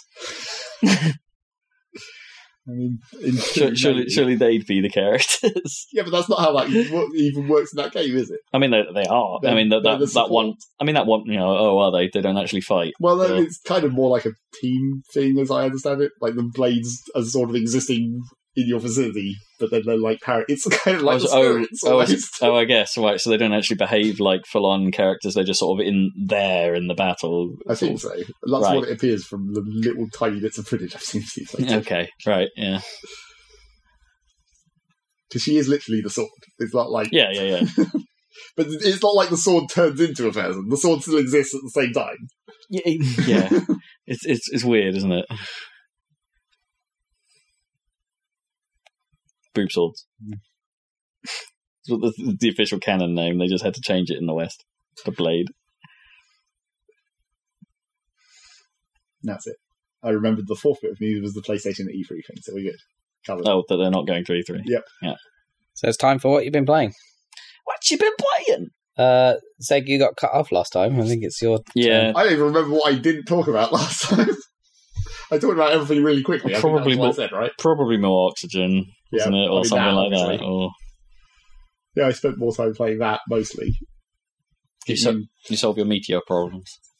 Not really, because I haven't got to the surface again in the new save. I mean, I could if I wanted to. I could just dig straight up there, and stuff would start happening. But I kind of have been deliberately not revealing it. So it's like, don't initiate the problem until you're ready to deal with it. Don't go too high. Although I don't, like I said, there's those new animals that are meant to sort of solve that problem, but I don't know. I haven't seen them yet, so I don't know how effective they are or whatever. Or if they even spawn near you, or if you've got to somehow coax them towards your base. Or like how... We need to farm... Or whether they'll just die off. Because some of the animals... It's a slight problem with the way the animals work in the game in general. Is like they have the idea that there's like the base version of an animal, and then it can sometimes turn into a different version that has different effects. It can evolve. Yeah, kind of. But like the way that works is, so you have the main one that I always see as the biggest problem for this is like there's a fish that spawns. And, like, it lives in the slime biome and it just sits there and it's fine. And the way, like, the breeding cycles work is when the animal is wild, they usually specifically set up to lay exactly one egg before they die, so it will just constantly keep respawning, basically. Okay, yeah. And then when you tame them, you can, like, increase their reproduction rate to breed more. And that's fine, except, like, with the fish specifically, there's, like, a 2% chance that it will lay this other kind of fish egg. But there's two other kinds, but both of these other kinds of fish can't actually survive in the normal environment of the fish spawning. Like, it's too cold, I think. So the eggs So the egg hatch, and then the fish just dies, and then that fish spawn is basically gone forever. Yeah, weird. Because the system is set up so, like, if you take the regular fish and you put it in a hot environment, its chance to lay that kind of egg goes up. But because it has, like, this 2% chance by default... Even in the wild, it could just randomly happen, and then that kills that fish off. What is a fish, anyway? Yeah, exactly. I wish I knew. But then, yes, I do. I don't think the meteor surface creature has any different versions, so that probably won't at least happen for those. Can I just point out the two most aesthetically pleasing words I think we've said this whole podcast so far was slime biome. Slime biome. Slime biome. It's quite nice. Yeah, a lot of slime in it. Even more pleasing than boob sword. And yeah, so I feel like I'm working my way through like the list of critical time-sensitive problems. It's like you have the food situation, you get through that. Then you have like the oxygen situation, and you get through that. And then the oxygen situation causes the water situation because you're using water to make oxygen. So you're like, oh shit, now I'm running out of water. Deal with that. Then the heat situation, and I think I've more or less got the heat situation under control, sort of. Except I'm kind of I'm at this point where my heat situation is like, it's under control, but then I like can't add any more machines because they produce more heat. Right. So like I'm under control, but I can't really progress without introducing more heat and then having to deal with that. And then now I've reached the power situation where I'm running out of like coal, so I'm going to not be able to run my coal generators, and I can't sustain myself on natural gas that I'm tapping because that doesn't actually produce fast enough to deal with my power demand at the moment. So you go to the service and get solar? Well, I thought about it, but solar is actually a real pain in the ass. Because it keeps getting destroyed? Because it keeps getting destroyed, mainly. So in order to run solar panels, well, first of all, you have to make glass, which is not that difficult, but introduces a lot of heat, because you're melting down sand. Yeah. But then once you build a solar panel, you can't just... It's like making the amount of glass you need to make a solar panel is not actually that difficult, even in terms of heat produced. Because I tested it in a test save. And I was like, oh yeah, that's not terrible. And I could make this solar panel. But in order to protect the solar panel from meteors, you'd also have to build like glass doors that automatically open and close when the meteor storms start. And that's like, so you're not just making 200 kilograms of glass to make a solar panel, you're making 200 kilograms of glass and like 1,000 kilograms of steel for all the blast doors and shit that you need to protect it. So it's like, that's not even very easy to do. So instead you've got to go down. I'm about to go into the oil biomes and start taking oil out of there and run petroleum generators. It's not nearly as satisfying to say. No. Oil biome. But then that's, petroleum generators and oil refineries, that's a lot of heat. So then the heat situation is going to start up again. And even though I say I've got the heat situation under control, it's still all temporary because I'm just dumping heat into the ice biomes, which over time is going to heat them up. And then... Right. You're destroying the planet's egg. Yeah, basically. Or, not destroying it, just making everything the same. Just neutralising all the temperature gradients. Just heat death of the universe, yeah. Heat death of the planet, anyway. Yep. Yeah. I've been... Because the real trick to heat management is finding the things that just, like, the game elements where it turns into a game and doesn't obey real physics, where it's just, like, things that just destroy heat. Just for no reason, really. Like when you're making oxygen from electrolysis, when you take water in and you electrolyze it, it turns into oxygen and hydrogen. Regardless of what temperature water you use, the oxygen and hydrogen always comes out at 70 degrees. So if you take... Oh, I see. So that's like a bug, isn't it? Well, you could argue that it's a bug that might get fixed, but it's also kind of important for the way you get rid of the heat, because there's only so much heat you can get rid of using the other things that explicitly just destroy heat, the plants and the secret machines. Can't you just pump heat into the ocean? Isn't that like an infinite? You can heat up a lot, like water a lot, because it has like a high heat capacity. But even then, that's not like going to last forever. And also, the trouble with heat pumps is like, when you're using the ice zones to cool your base, you're just like run oxygen through a radiant pipe that just transmits heat into the oxygen, and it just absorbs or transmits its heat into the ice zone, so the ice zone heats up over time. If you want to actually use the mechanical machines that like a refrigerator, I guess, take the heat out of the fluid in the pipe and transmit it into the environment, those use power. So you're effectively still you're using power, which means you're making heat somewhere else in your base, as well as the actual heat the machine transfers to the material. And the machine itself running creates extra heat in itself, I guess, to some extent. But I'm basically trying not to do maths. Like, I could theoretically be like, okay, how much, when this machine uses 200 watts of power, what is that equivalent in terms of heat produced from my power plants? And is it actually worthwhile? And how long should I heat this water up before I run it through the electrolyzers? And I mean, obviously, you should just heat it up to like 99 degrees. Get as much possible into it before you turn it back into 70-degree oxygen. Yeah, makes sense. But then, I mean, like, it seems like the long-term solution must be the steam engines.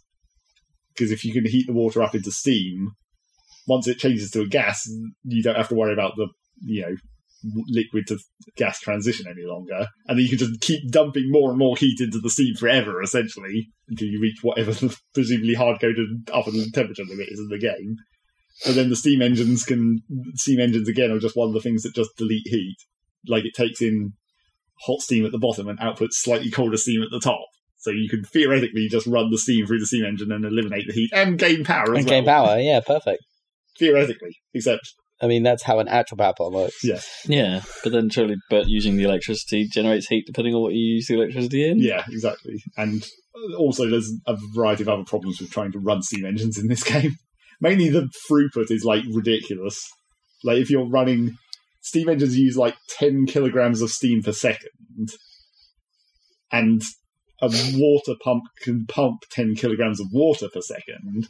But a gas pump only pumps 1 kilogram of gas. But surely it's high-pressure steam. It doesn't need a pump. It doesn't need a pump to go through the steam engine, providing there's a pressure differential between the bottom and the top of the steam engine. So if you have a closed room beneath the steam engine that you fill with water and then turn it into steam, that's fine. It just goes through the steam engine automatically up until the pressure not equalizes, but gets close to equal. But then you've got all this slightly colder steam above the steam engine that you're like, okay, well, I guess I could like stack another steam engine on top of it. That'd be fine. You could just chain them together. Triple cycle or whatever. Cool. Yeah, so you can do that. But then you reach the point where the steam combined cycle. Sorry, reach the point where the steam gets cold enough that it can't run a steam engine any longer. Of course, which is still like 220 degrees. Yeah. So then you go to the cooling tower. So then you're like, okay, yeah. Then you need to basically cool it again, but then you're in the whole situation where you're like, I've got this extra heat that was in the steam, but now I need to take it back out of the steam so it can turn back into water, and then I can pump the water back down to the bottom. So you can't build a giant concrete cooling tower and like in real life. You kind of could. Like, if you had like the top steam engine just go into a passageway, and then you just like put a metal wall in the passageway and just like ran cooling fluid through that wall, you could probably get the water to condense on that wall and just drop down to the bottom again and then get heated back up, theoretically. Yeah. I don't know. But, again, the whole problem with that system is just like it's a lot of stuff that you need to build all at once. Yeah. Like, you can't build this in parts. You're building a power plant. You have to build the whole thing in one go, so you're spending all this heat, essentially. You have to forge all this steel to make the steam engine and all this other stuff. Yeah, how do you bootstrap an entire society? Yeah, until you can actually run this thing. And then you have to hope that you've built it correctly, that it runs permanently. So, I might get to that at some point. And in closing, I might get to that at some point. I'm still, going towards oil. Right. Point. Yeah. Oil seems to be the next temporary solution. And I think I've also, using these things that destroy heat, I'm still thinking of other solutions, because the fact that I could theoretically take like natural water from the slime biomes that spawns at like 40 degrees, and I could potentially just pump heat into that until it reaches 90, then put it through the electrolyzer, which just sets it back to 70-degree gas.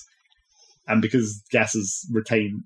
I mean, technically, you're getting the same mass of gas as you do liquids, but because the specific heat capacity of gas is so much lower, you're actually deleting even more heat than it appears just from the temperature change. I'm getting a mass of gas. Yeah, you sure are. Always. Sorry. But yeah, I don't know. There's definitely solutions that could keep this alive for longer, but I don't know if I'll need them or whether I can just rush to solar or something. Solar doesn't even generate that much power. It seems like a lot of effort for not much reward, to be honest. And you could also, theoretically, if you wanted to... Another way you could solve the steam problem with the steam power plant is one of the most basic type of rocket is steam-powered. So you're essentially just firing a whole bunch of steam away from the asteroid, which, that's a way to manage heat. Or if you really wanted to waste resources, you could just start venting shit into space. You just, fill a room with something you don't want, pump heat into it until it's really hot, and then just open the doors. So be like, bye. Sure, why not? I was thinking about, there's a chlorine geyser on my map near my base where I'm just like, chlorine isn't really used for that much, so maybe I could just use chlorine as like, pump that chlorine into a room, heat it up, and then vent it. But chlorine has such a terrible heat capacity, it's like barely worth doing. So yeah, that game continues to be kind of complicated. But that's exactly what you want, isn't it? Problem solving. Do you reckon it's a problem that has, like... Is it one of those... I think I may have asked this last week or whenever, but like, do you get the feeling this is one of those games that you're going to have a, like, I've solved it moment? I mean, maybe. I mean, it's still early access, so I guess they're going to change it enough along the way that that's not a problem for now, but... The trouble is, I think the problem with coming up with solutions in this game is, like, you can... If you go and even just look at any YouTube video, there's a lot of, like, solutions. It's a matter of, like, how much you want to exploit game mechanics. Right. Because you can just, like, if you build, like, a door... If you build 4 doors where, like, each door opens sequentially... So that, like, there's always one door that's closed. That just deletes gas because the doors crush it and it can't go anywhere because the other doors adjacent to it are closed. So you can theoretically just delete stuff by just opening and closing doors. And it's like, do you want to exploit that game mechanic? I mean, you could. Or you can use doors as, like, a pump by essentially just opening doors in sequence and it just shoves fluid along instead of using an actual pump, which could be theoretically less power. So yeah, there's solutions where it's just like, do you want to do it this way? It's kind of an exploit, or do you want to try and make something that's less exploiting but like not as good? Which is what I've mainly been trying to do. I've been trying to come up with my own solutions rather than looking for the weird glitches, and then having the typical problem of like implementing those solutions where it's just like, I'd like to build a new room for my electrolyzers, but that would require building a whole goddamn room for my electrolyzers. It's a big project that will take several days and a lot of resources, and I'd still have to have my current one there, and then after I built the new one, I'd have to disassemble it and like reconnect all the piping and everything. Kind of awkward. It's one of those situations where, like, once you've built a thing once, you're kind of reluctant to get rid of it. Yeah. Because it's actually a lot of effort. So yeah, there's that. I played a little bit more Lethal League Blaze just to get through the arcade mode with every character. Get that not so that difficult or anything. Oh, is it not? Like, the AI in arcade and story is like well easy. Okay, because I don't know if I talked about it last time on the cast, but I went and played some of the original and found it calls it challenge mode, but it's basically like an old school arcade mode. Yeah. With like a set progression of characters. And it's like, I found that really difficult to get through because you've got limited lives as well, and it's like unlimited continues, I guess, and it's could just be that I suck, but you know, maybe you're right. Maybe it's a little easier this time around. Yeah, I think they've because, like I said, you can set the AI to what is clearly a higher level in just versus matches. Yeah, like the AI in the story probably only goes up to like 4, but you can turn it up to 7, and then it gets actually competent. So they've obviously chosen to kind of limit it in the story in arcade. And I haven't... It's another one of these situations that sometimes happens with, like, small games where they just don't... as we talked about in the video, they don't explain quite a lot of mechanics. Right, yeah. In the tutorials. Just, like, hidden things that you may never know. But there's also, like, all the unlockable skins and stuff, they don't tell you how to get them. Oh, okay, right. It's just like, they're just there. It's like... Yeah, because I guess I've noticed when we watched it, like, in the first game, there's just, like, an experience bar basically. Yeah. So the more you play, the more you get. Presumably some of them are still locked to that, because you don't get that experience bar unless you're playing actual online matches. Oh, right, I see. So, maybe some of them are ranked, or... Yeah. Or just basic level progression, not actual rank. Just XP. But then you definitely do occasionally get the skins unlocked where it's like, you get some of them in the story, and, you know, the first one I saw, it just seemed to be like, okay, I just got that for doing this one specific story mission. But then sometimes, I think there's been I caught, like, a glimpse of someone saying, like, you have to do this one specific story mission in a specific way. Like, it's not even just winning. It's like winning in a certain way in this one specific story mission that unlocks this specific skin. And I'm like, oh, how are you ever going to find that out? Unless you just look it up.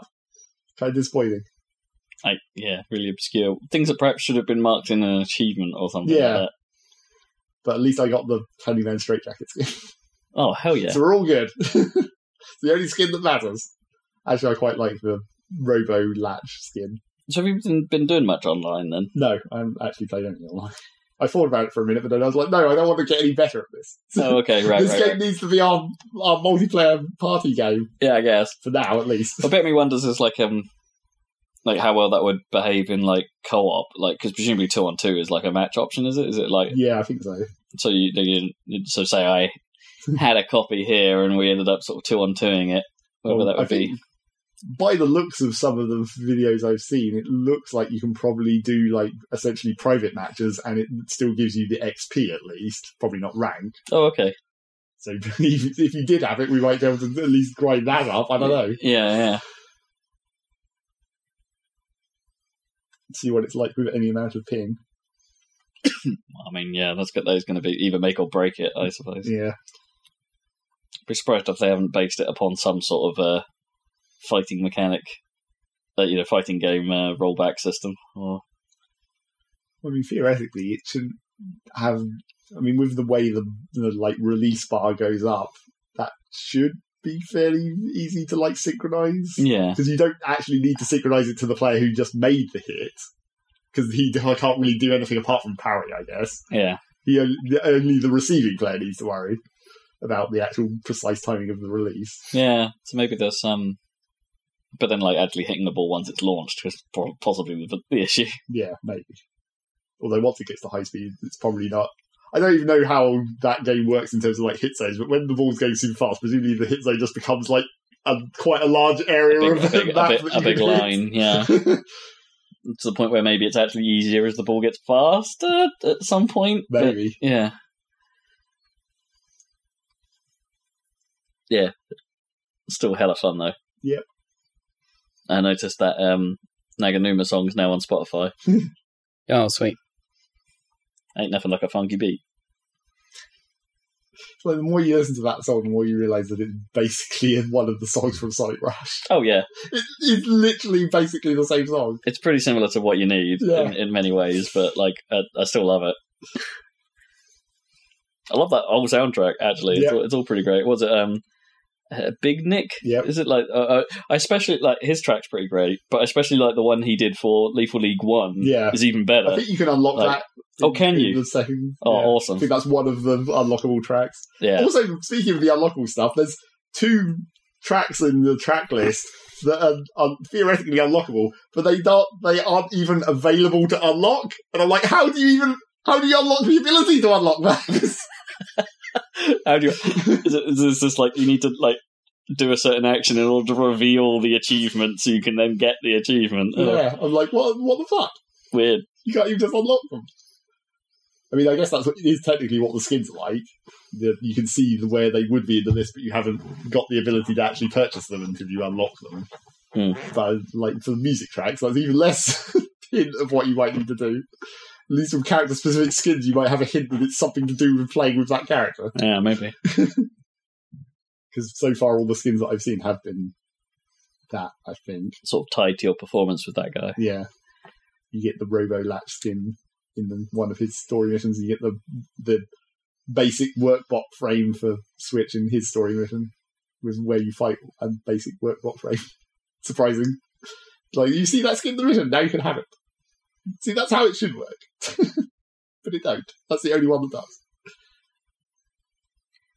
So there's that. I don't think I actually really played anything else again. Right. Apart from Rocket League, obviously. Oh, yeah.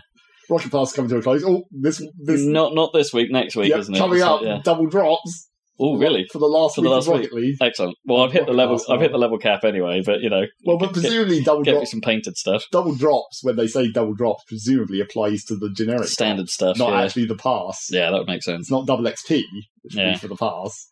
Still get me some painted stuff while I'm there, though. Well, yeah, sure. Get the extra levels of Rocket Pass. Yeah. Maybe you get an extra key. Maybe if you make another 10 levels. That seems a little unlikely, but maybe. Well, you made 70 not that bad. Yeah. I'd always played a lot of Rocket League, but BIMI's now like, and the Rocket Pass was nice for like giving you a bit of a motivation. But I'm now kind of glad it's ending, so I can have a little break. I think. Like, well, how much of a break though? Have they announced what season 2 is? Or don't know if they have, but it kind of sounds like they might be rolling into it quite quickly. It might be like the regular seasons where it's like it doesn't have that long a gap between them. No. It should ever get. Well, I'm sure it'll be like a week at least. As much gap as that is. Start it. Give us a month off, and then start it. Crimbo Limbo. That'd be good. Yeah, and I'm definitely hoping that for the next Rocket Pass they put in more varieties of things that can be painted. Because now that I went through the Rocket Pass and I've just been getting loads of those painted things, there's 4 different things and I've just got so many of them. It's like that car body I've got like fucking 20 of by now. Oh jeez. Goddamn ridiculous. Can they trade up at least, or are they like? No, I think they're locked. I'm not even sure you can player trade them. Can you destroy them? I don't think there's the ability to do that in Rocket League, is there? I think you can just dump items. You probably could. Yeah, I imagine you can't trade them up because they're special tier, aren't they? Yeah. That orange coloured item. Premium, well, not premium. Yeah, whatever they call that. I forgot. Event tier or something. Yeah. So you probably can't trade them up. Player trades, I don't know. I think they might be time limited locked, maybe. I don't know, I didn't actually see it. But Or so they might unlock after the event? Yeah, they might eventually become tradable. But like, who would want them? Because presumably there's a million billion of all of these. Because everyone will have them. Can you put them on the store, like trading cards? No, it's not a Steam-enabled store. I mean, the only ones of those that would be worthwhile are the white ones, right? Because everyone wants the white ones. Too many bloody white teams. Not the white teams. I did see someone. In fairness, I wouldn't mind the white one, because of the whole glacial. You won't, sure. Yeah, that makes sense. Yeah. I did see a guy the other day who had green ones. Had a full-on watermelon car. He had the watermelon wheels and the watermelon topper, and his car was green and red on the blue team, I guess, because that's the team you can do that colour on. But yeah, it was like, he's full on watermelon. Is there a watermelon skin? Or like, I don't. What did he use as his skin? I think there's a zebra pattern, which would probably look quite. Oh, maybe. Yeah, maybe I should try that on my car. Because I've got the watermelon wheels and I've got the watermelon aerial, but I haven't got a watermelon topper. Oh, okay. Yeah. So you're missing one more part. Yeah. I don't think there's any suitable boost though. It's a classic problem. I think I put the pie lattice on, but that's kind of horrid, so I might take that off. Pie lattice can be okay if you do the colours right. Yeah, because it has it doesn't look right in the happy side of the green and red. I'll tell you that. Yeah, you don't want a green pie. It's kind of gross. Ew. Yeah. Well, it's not that it's even like. Well, it doesn't fully change the colour. No, it only tints the filling specular, of the pie. I guess. Yeah. And some of the specular lighting on the pastry is weird looking. Shine. It's weird looking. Yeah, the pie skin is weird. It's unusual, even for unusual skins, in that it has like colours that don't change because of the pie crust being essentially pie colours all the time. All the pie. Pastry coloured at all times. Oh yeah. Melton Mowbray certified. Not even that kind of crust. No. Not even. It's not that brown. No. It's not nearly brown enough for a pork pie. Brown. Right, and that's it, I guess. Cool. Game over. Rob, it's your go. Game on.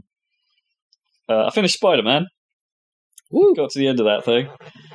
It's real good, and it ends pretty damn well, has to be said. That's good to hear. Doesn't peter out. Ho!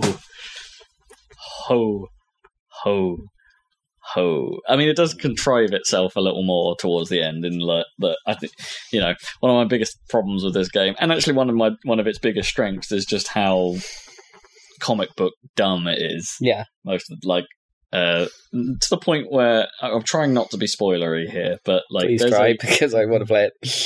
There's a segment towards the very end of the game where science literally happens in minutes. Yeah.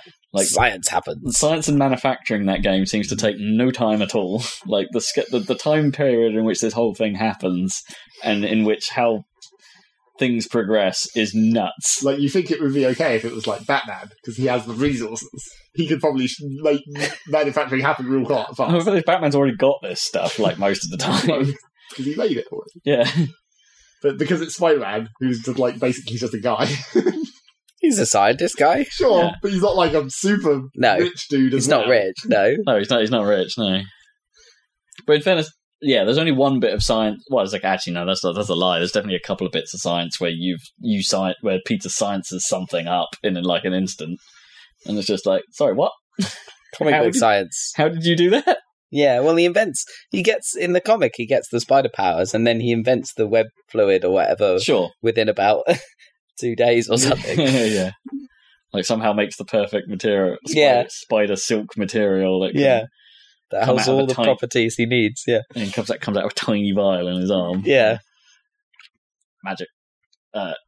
Yeah, there's a bit of that, and it is kind of weird. And just the timescales in this game make no sense whatsoever, really, when you start analysing it.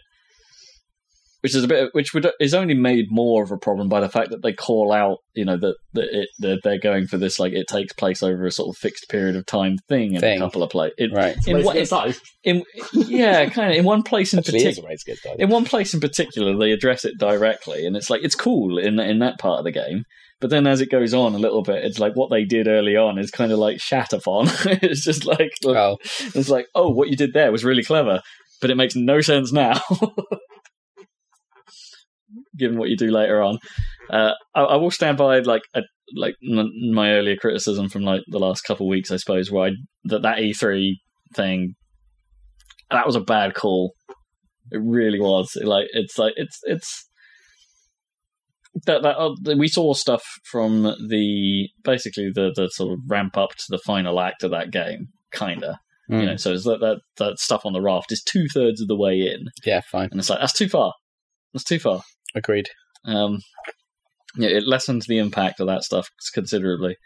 I don't think the story is without fault. The time thing and stuff like that, and the science contrivances aside, there are things that I wished they had finished a little more.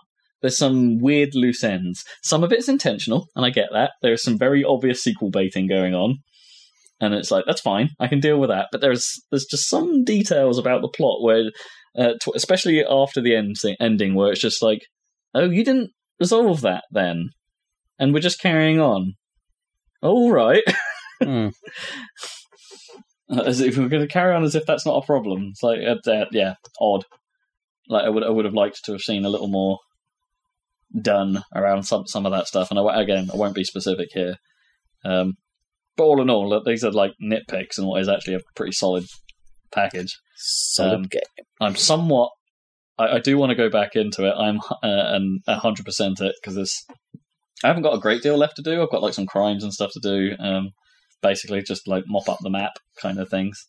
I've done all the side quests and stuff like that, and it's. I'm pretty tempted to pick up the DLC because I hear that's good as well. Not like massive stuff, but basically like little side missions is what they're adding through it. And there is like a new game plus mode for playing it in a harder difficulty, but with all your abilities. Oh, cool! And that sounds like it could be fun because I don't think there's a way of replaying the story missions. So like if you want to go through it again, you got to go through it again from the beginning. Yeah. Or at least as far as I've noticed. It's just and a bit of me kind of wants to. If I do pick up this nice new TV, then Spider-Man is one of the poster children for like 4K HDR. Really, it doesn't run native 4K, but it does run at a higher res on PS4 Pro, and make good use of HDR because sunlight coming through buildings. So yeah, I might hold off a little bit until I've got a screen on which to view it at its maximum splendor. Super screen. Splendor. Yeah, highly recommend. Might be top of my list of stuff I've played this year so far. But yeah, there's still some big hitters that I want to play. No, I'm not going to get around to all of them this year. It's just not going to happen. No. It can't happen now. It's too late. I started playing Onrush. For some reason. It was free. It's on Game Pass, yeah. So it's not relatively free. Anyway. Not totally free. So yeah, I re-upped on Game Pass to give that a go. Yeah, it's really interesting. It's got a lot of ups and a lot of downs, is what I'd say. And it's like I like the like. So I was interested in this from day one, right? The moment it came out and the moment the sort of idea was levied, it's like I kind of thought it was smart to take Burnout's aggression-based like takedown mode, I guess, but then make an entire game around it instead of around racing, and then layer on team racing mechanics on top of it. So there's actually a reason to sort of perhaps strategize in this not racing bundle of cars. And it's like, oh, this seems like a really decent idea. And for the most part, it works. It's like I think the biggest complaint you can say, like Rob review time, the biggest complaint you can levy is that perhaps that core concept is just that little bit too simple, right? So the game is split into 4 main modes, all of which take place within the Stampede. So the Stampede is basically like the bundle of cars, basically, and they're never allowed to really drift that far apart. If you get too far ahead, you start getting handicapped, and the game tells you to fall back. Right. If you get too far behind, the game will put you back in the action, effectively, with a nice little indicator that says, hey, we're putting you back in the action, just teleports you into the middle of the bundle again. So it's like, it's not about being first, it's not about being last, it's doing your job in the pile. And every game, like it's all based around like heavy car handling, Burnout style, I suppose, and boosting as much as you possibly can. And the game modes reflect around that. So the simplest of which is Overdrive, which is literally you score points as long as you are boosting. So it's about making sure you score boost and taking down other players so they can't boost, or using your car abilities so they can't boost. So that's another thing. Like all the cars are broken down into, there's 4 distinct like weight classes of cars, like bikes, buggies, cars, and then sort of truck-like things. Right. Yeah. Which don't really handle all that differently, other than like their ability to take down like heavier classes have a much easier time taking down the lighter classes. Yeah. But they all every vehicle has slightly different abilities within them. Like something like between the 2 bikes, for instance, one of them has the ability to slam down to the ground, creating a little shockwave that will put cars in a vulnerable state, making them easier to take down. But that's on every single landing they do creates this. So like while you're super vulnerable yourself because you're a bike, you're possibly making other vehicles around you quite vulnerable. So maybe that's a suitable option. If you're the blade bike, however, it's like you don't have that. You have like your like passive, I suppose, is pretty rubbish, because all it does is like every time you die, you create a little symbol on the map that if someone hits, they get blinded for a while. And it's like, so that's right. It's sort of like it's almost encouraging you to die, which I don't like. It's like an ability on death is kind of rubbish. Unless it's like Martyr in Call of Duty, where you pretty much always kill the guy that killed you. But then you got but every vehicle has an ultimate as well, like just like so, which I think the Rush is the Rush, as they call it, is pretty cool, because it's like you press it, you get like a sudden metal scream and some music goes behind it. It's just like, so everything goes very bright and whooshy, and you get more speed, and it makes you easier to take things down, and the whole game's going wah, and it's just like, oh, that's kind of cool. I like that. Yeah. From a production standpoint, it's pretty cool. Most of the time, though, those Rush abilities are kind of rubbish. Is the one problem. So the Blade Bike has a great one, because it's got creates a Tron trail behind you that damages cars that hits it. It's like, oh great, that's a nice obvious one. Tron Bike, cool. Others a bit more like the other bike, for instance. Its ability is kind of rubbish, but kind of useful in overdrive mode, because it drains boost out of the enemy cars, and they can't use their boost whilst they're being drained either. So it might be useful if you're about to lose a round to try and drain as many people as you can to stop them from scoring points at the end of an overdrive round, stuff like that. So the whole game is based around these sort of mechanics. It's where it starts to fall apart for me is kind of a core part of it, which is like how the car... The classic problem with Burnout, how does it figure out who took down who? Right. And how does it decide when you're wrecked or not? Yeah, and it's like the binary decision of wreck time. Yeah, because it feels 50-50. Like, so it tries to set up some basics to be like, if you've hit someone with the front, if you're the one hitting a car and you're hitting someone with the more front part of your car, I suppose, then it will give the hit to you, meaning the other player gets damaged or gets put into a vulnerable state of taking that, which seems great in principle. Except it doesn't always seem to work that way. Oh. Like, there are times where I've literally been the aggressor and it's gone, oh no, you've been hit. And it's like, sorry, what? Like, how did that happen? It's like, I slammed into the side of him with my bull bars on the front of my ridiculous truck and somehow I've taken damage. It's like, how did that work? And I think it has, like, some of the burnout problems as well. Like if you, like, I don't know how much like of the online of Burnout you really played, and it's like it was mostly fine in single player, right? Because the game was super skewed towards you being in the powerhouse in single player. Of course, yeah. But when you're in multiplayer, it's like it's even. So like if you get hyper aggressive and you slam into someone really hard, you're almost always going to immediately die yourself straight afterwards because you've put yourself in a compromised position, slamming the other guy out of the way. Right, yeah, of course. So it's like, because you've gone out of your way to drive dumb, it's like the game doesn't do anything to help you out afterwards. Unlike in single player, where it kind of puts you back on track. Makes you invulnerable for like 3 seconds. Exactly, yeah, it helps you out in some way. And I'd want to be rewarded for getting a takedown in some way. And it's like, and this doesn't have any of that. Whether you're playing in like single player or multiplayer, if you hit someone and you take them down successfully, and you're then put in like a horrible position, it's like, well, I'm still like the impact doesn't bounce you back most of the time. Like you've hit someone and you'll just keep going, meaning you're likely to hit the wall. And this is where the wreck mechanics come in. It's like just the standard wall stuff where it's sometimes it feels really hypersensitive to being like, I don't know, Burnout I think was quite lenient at times with letting you like scrape around walls and stuff like that. It's like I think like in Onrush it's based on sort of almost like an angle of collision. Right. But if you just like tap it just that little, but it's a very fine angle before it suddenly decides, oh, this was a scrape versus this was a hit that's going to kill you. And so sometimes that feels really unfair. And yeah, it's. And that's always going to be a problem with a game of this design, I suppose. If you're going for this sort of semi-realistic physics feel to it, you know, clearly ripped from, you know, it's Evolution Studios, now owned by, or were owned by Codemasters before Codemasters got rid of them. Well, what were their?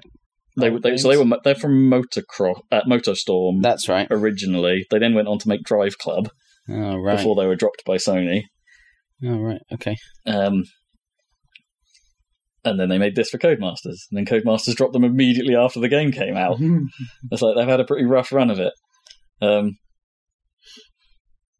So overall, like, you know, I'm saying a lot of like up and down stuff about this, and that is generally how I feel about this guy. I think it's very up and down. But that's not to say it's bad overall. It's like it is. I'm having fun with it. It is drawing me in to just have another quick match and stuff like that. And it plays a lot better online than it does in single player, I think. But just because of the behavior of people compared to the behavior of the AI, I think it is much wilder, shall we say, in multiplayer, which also highlights some of its problems more aggressively, but also makes it more entertaining. Like, whether or not you can actually play it well or tactically or to the Overwatch level of class decisions that the developers wanted, I really don't think that that's there. It's just madness. It's like there's not enough of the strategy stuff. There's not enough of the like team stuff, I suppose. It's too easy to, you know, just play it solo and hope everyone else does well. Seems to be the real strategy here. Like, I guess you could do stuff, but it doesn't. The game doesn't really force you into that. It makes me wonder, like, right, if you took the core concept of it, if they hadn't been so wedded to this idea of making it like MotorStorm, but will do things differently, and say they'd gone in like a sci-fi direction and like made the abilities ridiculous, like. Some of the vehicles have an F-Zero style shoulder barge that just goes like bash, and it's like that would be cool. Yeah, like, you were saying. Like what if some of the weaponry stuff was like literally I'm going to shoot forward in a few seconds. I'm going to put a big marker on the floor so the enemy had better get out of the way, otherwise I'm going to murder them, and it would just like jump forward in like a super abrupt, impactful way. More like an anti-grav style or a kart style. Sort of, yes. You've got to be more strategic with how you use your abilities. But it hasn't got this effect. No. I mean, all the cars you kind of play the same way, really. There's some, like, as I say, when you're playing as the Trailblaze bike, the Blade, you might specifically decide to wait until you can get in front of people to use your Tron power to murder more of them. But, they're not all that. They're not all that. You don't make that decision most of the time. So, in summary, a game of good ideas that perhaps didn't stick the landing, as usual with me. But also, I think this is what murdered the studio, really, and why it didn't sell very well. It's like, I don't feel like that game should have been full price. No, I really don't. Look like a full price game. There's just not enough to it to justify like the full 50-odd quid price tag. No, that's just nuts. Yeah, it's like they were clearly making like this game clearly hasn't been worked on since it came out as well, because the ranked mode still has a coming soon banner over it. Right, because everyone's been. That will never be done. Yeah, and it's got placeholders for what I think was going to be an Overwatch style like skin loot box. Well, it's got a loot box system, but but it's got it looks like it has got like a premium currency on screen that you can't buy. I think they were going to go into like sustaining the game through skins and crap, but that's clearly not a thing. Right. Okay. And if they wanted to support the game that way, they should have gone in at a lower price to draw people into the ecosystem, so they could then sell them crap. That's how this stuff works. You can't have both, unless you're Overwatch. Unless you're EA. Yeah. Well, you can try if you're EA. People will get angry with you. It's not stopping yet. Watch out, Anthem. Yeah, watch out, Anthem. Watch out! It's designed from the ground up with that shit. Probably. Yeah. So it's fun. I'm glad I've tried it anyway. Otherwise, I think I'd be permanently thinking to myself, it's like, oh, I missed that. Like, I missed the zeitgeist of Onrush. What else have we been doing? I had a couple more things on my list. Oh yeah, I did some of the DLC stuff for Final Fantasy 15. The parts of it that haven't been cancelled. Wait, there was some DLC for 15 that got cancelled? Yep. They just decided not to do it now, apparently, because Square Enix is having some kind of internal, possibly financial trouble. Another reshuffle. It's like, get rid of all this. We're not doing this DLC any longer, and we're not doing something else that I don't remember what it was. It's just like... But they did all their episodes that were planned, right? Yeah, so at least they got through those. And they added the Comrades mode for free, which is planned DLC as well. But yeah, it sounds like there was several more pieces that are just not going to happen now. So I didn't realise there was more to come, in fairness. I thought this was it. Yeah, it did seem like, once they got the major things that seemed important. But then again, I guess you could never tell how important any one part of a Final Fantasy DLC might be. Yeah. I won't talk about these for too long. I see what they're getting at, but they feel very underbaked. Like, because they're trying to change how the game works. Effectively, they play very differently. And I think I mentioned in my original 15 sort of finale that there were, you get a taste for this in some of the end sequences where you play as the other characters and they have different abilities and they handle differently. And then it becomes a completely separate game where it's just a fishing simulator. Well, was it the VR thing? One. Yeah, the Big Fish Adventure or something, like Monster of the Deep or something like that. Yeah. And so I don't think these mechanics they're not as well refined as they are in the main game, and the story is supposed to fill in gaps, and like episode Prompto I think is the one that's supposed to be the most poignant because it's like Prompto discovering his past. I've heard that word for a while on the podcast. Poignant. Poignant. I mean, it's supposed to be, but it isn't, because you know all the outcome of that storyline anyway. Because it just sort of happens when you meet up with him later on in 15 anyway. Yeah, you're not finding out what happened. You're finding out what happened, not what happened. Like, you're finding out the process, not the result. And even then, you don't really learn the detail. It's more about his like internal struggle with dealing with who he is, which comes across as classic anime crybaby, which is like not much fun to actually watch either. And it's weird. Like, it sets up like this snowy like open world segment with side missions and stuff like that, which some side missions that supposedly happen at certain times of the day. And I went and tried to do one of them, failed it, and then I didn't see another one. And it's like, and there's got all this like mysterious like currency you get out of these side missions or something that you can then build up your snowmobile to be better. For no reason at all. Like, why do I need a better snowmobile for this one bit of the game I can just immediately go on and ignore? It's weird. Anyway, I've got one more still to play. I still haven't done Episode Ignis. Episode Ignis. They're only like 2 hours long, these things. So just go through it. Yeah. I'll do that at some point. And I'm struggling to remember what the last thing I played was. It's always a good sign. Yeah. Forza Horizon 4? Yeah, that's the one. Okay, Because I did mention it to you, didn't I? I'm sort of mainly playing this, because it's on Game Pass, so I might as well. And also just to kind of just get a feel for, like, because I know it's going to be the same as 3, right? And pretty much it is. Like, it's following the same template. It feels great. Like, the wheel support is very slightly better this time. Still looks great. I wouldn't say it looks better. It just, still looks great. But the sort of main, like, little bit of intrigue for me on this one is just, like, what have they done with Britain? Like, what, like how weird is their representation of Britain? And it should be pretty good, right? Because I think, like, Playground are British, and Turn 10 are British, right? They are British, Playground are. So it's like, they should be a pretty good representation, right? Well, cartoonified version. Oh, yeah. It's like the really cliched, idealistic version of North England and a bit of Scotland. Yeah, I know that. Yeah, is what they've come North back England, with. Yeah. Borders, right? Yeah, to the point where the only, like, real town in it is Edinburgh. Yeah. And it's like, and the rest of it is kind of like... We knew that, right? Like, sort of, but we didn't, like... That's what was shown in the... That's all they had shown. Doesn't mean that was the entire world, right? Right, I guess. So, but then... It's a good... I'm thinking it's a pretty good job that they put the seasons stuff in, is what I'm thinking, because it's like that world, from what I've seen so far, just doesn't feel as varied as, say, Australia or Europe did. Really? In the previous two. It's like, well, it's like country roads and big wooden, well, they're like fences, but walls, right? That for some reason made of polystyrene stone. You just plow through in whatever vehicle you've got. Stone walls, yeah. Yeah, stone walls that are not very stony. It's lots of quaint little signposts and red telephone boxes in the middle of nowhere.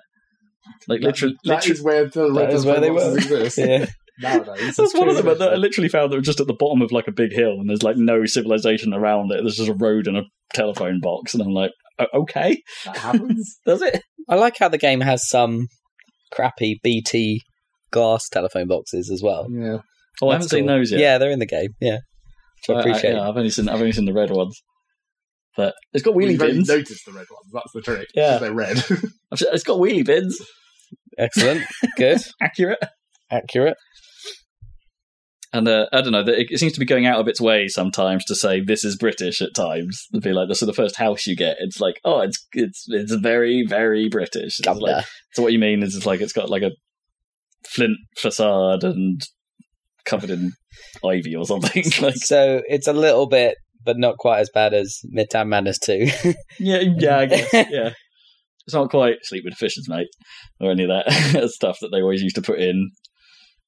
It's got like those. Weirdly though, I think it actually saves their voice cast, like, because now the voice set doesn't feel so out of place. Like in the last few games, it's like it's been like the Irish lady and maybe an Australian in Australia, and it's like, and they felt sort of weird to me. But now that it's like the voice cast is almost entirely British, and still trying that little bit too hard, it has to be said, but somehow it doesn't feel quite so egregious now. And maybe that's just because it's, I don't know, maybe I think I'm a little bit worried about myself when I'm saying this, because it's like maybe I just find like the Australian versions just that little bit too. Maybe that's just what Australians are like, and so the Australians thought it was good.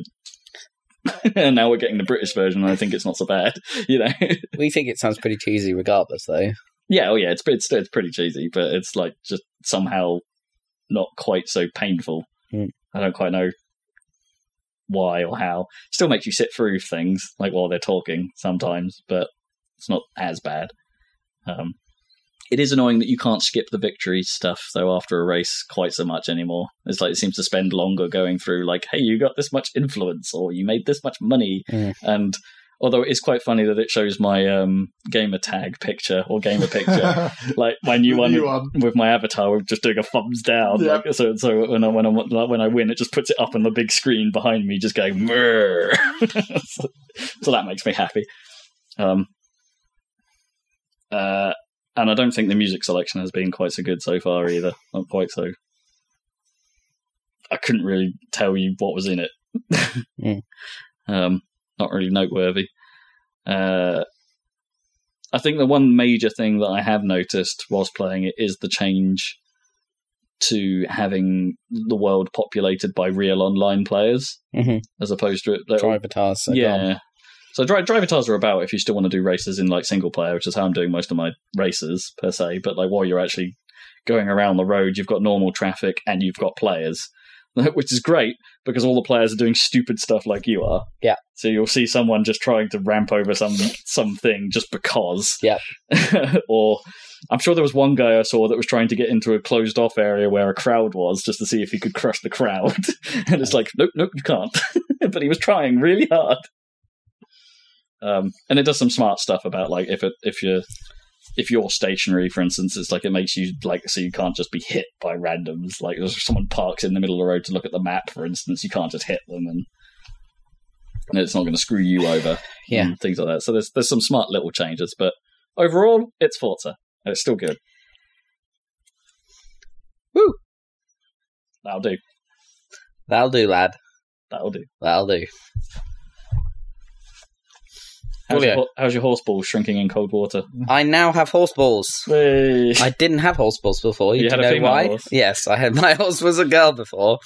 Now I got a new horse because I thought it would be faster, but I kind of don't want a boy horse particularly. But anyway. You don't want to see that? Well, that's fine. It's just a bit weird when I've been hearing, you're all right, girl, the whole time, and now it's like, you're doing well, boy. All right, dude. Good one, boy. I'm like, oh, it's just two blokes now. It's not quite as egalitarian as it was. But yeah, so I might switch back to my crapper girl horse. I shall have to see. Yeah, it's going well. I haven't played as much as I had last time, of course, because I had some time off to play the first time around. So yes, I reached the city, the big city, Saint-Denis, which looks amazing, of course, as with everything in this bloody game. But there is a bit, like we discussed, how it's going a bit towards civilization in a way that we're not sure about, right? And the main character feels the same, and there's literally a bit where he's like, it goes into a little cutscene where he's writing in his journal. He's like, well, this is the big city, is civilization and stuff. And it's like, we're a long way from open country, not sure about this. And it's like, yeah you and me both, mate. I kind of agree. Yeah. But that doesn't mean there isn't some cool gameplay and it isn't cool to see and everything. But yeah, I'm imagining. Also, like at this point in the story, your kind of camp seems to be basically in a swamp in like an old decrepit house, and it's like, this isn't a very nice home at the moment. I want to move on from this one, so I'm trying to get through this bit as quickly as possible. But the city stuff is a change. You can't really gallop around the city like you can like tear around in Grand Theft Auto. You basically have to like slow down because otherwise you're going to crush everyone and cause mass panic, which is kind of cool. So yeah, it works. It works. It works. Is this your like on the box review? Red Dead Redemption 2. It works. It works. This is the game. Yeah, it functions. It functions well. Yeah. So I don't know what to add really this time around. I had a bunch of stuff last time, but like it's continuing. I'm better at the controls now. Okay, so good. I think that phase of being oh shit is kind of done, which is good. And it only took 10 hours probably. Right. Yeah, but it's because of all the contextual controls like we mentioned before. It's a case of learning what happens when and stuff a little bit. I mean, you don't have to learn if you're really keen-eyed on all of the like things switching and stuff, like because obviously everything is labeled, but still it's not. I still screw up and like I drop a body that I meant to put on my horse, and the usual crap like that, because it's the same button, depending on where you're standing, and the horse is a dynamic object, and so are you, and lining shit up like that is sometimes annoying. I had this like one of the most annoying little contextual quirks I had with like Final Fantasy 15 was it's like you press A to pick stuff up off the floor, right? But A is also a jump button. Yeah. So quite often you'd move towards the thing, and the annoying thing with Final Fantasy is it would actually put the prompt on screen. Yeah. But you'd press the button and it'd still jump. You still jump into the air. Come on. It's thing. Yeah. And it's especially annoying in Red Dead when it's like not even a press thing, it's a hold thing, like the loot is hold. That's to like simulate you rummaging, or yeah. Well, it does that, and then you do an animation for the rummage, which takes at least a couple of seconds, I would say. So if you're trying to, a good way in the early game is to try and loot as many people as you can, usually at a point in a mission where your whole crew is screaming at you to hurry up and get on with the next part. The trick is to ignore them, because if it's the end of a mission and there's dead bodies everywhere, if you go around looting at them, after a while it's like a crime, I think, to like be looting bodies, and you might get spotted and start to get wanted just from loot. So it's better to do it in the middle of a mission when that kind of isn't active. That's quite funny. Which is kind of weird. So it makes it like a risk reward thing, the looting, where you kind of have to grab a few and then get the hell out of there. Which is kind of interesting. Surely there must be circumstances where it's fine, though, right? Oh yeah. Just on your own, and like it should be. Yeah, you get like you have to have like witnesses to crimes. I think that was true in the first game to some extent, right? And this time you can chase them down and intimidate them not to tell on you, stuff like that, which is quite a cool mechanic. Even for murders and stuff, you can chase down the witness, and do what you will. I've heard stories of that stuff. You'll chase down someone and be like, don't tell anyone, right? Or I'll come back and I'll do bad things to you, and they'll be like, oh no, don't go, and then immediately they go and tell someone. Right? Yeah. It's just like, well, that was worth it. Yeah, sure. Guess it could happen that way. Yeah. Yeah. So I'm kind of in limbo period in the story. I want to see what happens next. It's all awkward middle chapter. Kind of, yeah. Which with interesting new locales and characters, but also like, where is this going? I'm not sure. you don't have a real sense for the plot. Yeah. Well, I know the plot so far, but I don't have a sense of where it's really heading. We seem to have like run away from a couple of places, and I'm not sure what the next step is. Right. The guy keeps talking about going to Tahiti or Australia, and I'm like, I'm pretty sure we're not going there, but who knows? Maybe. Yeah.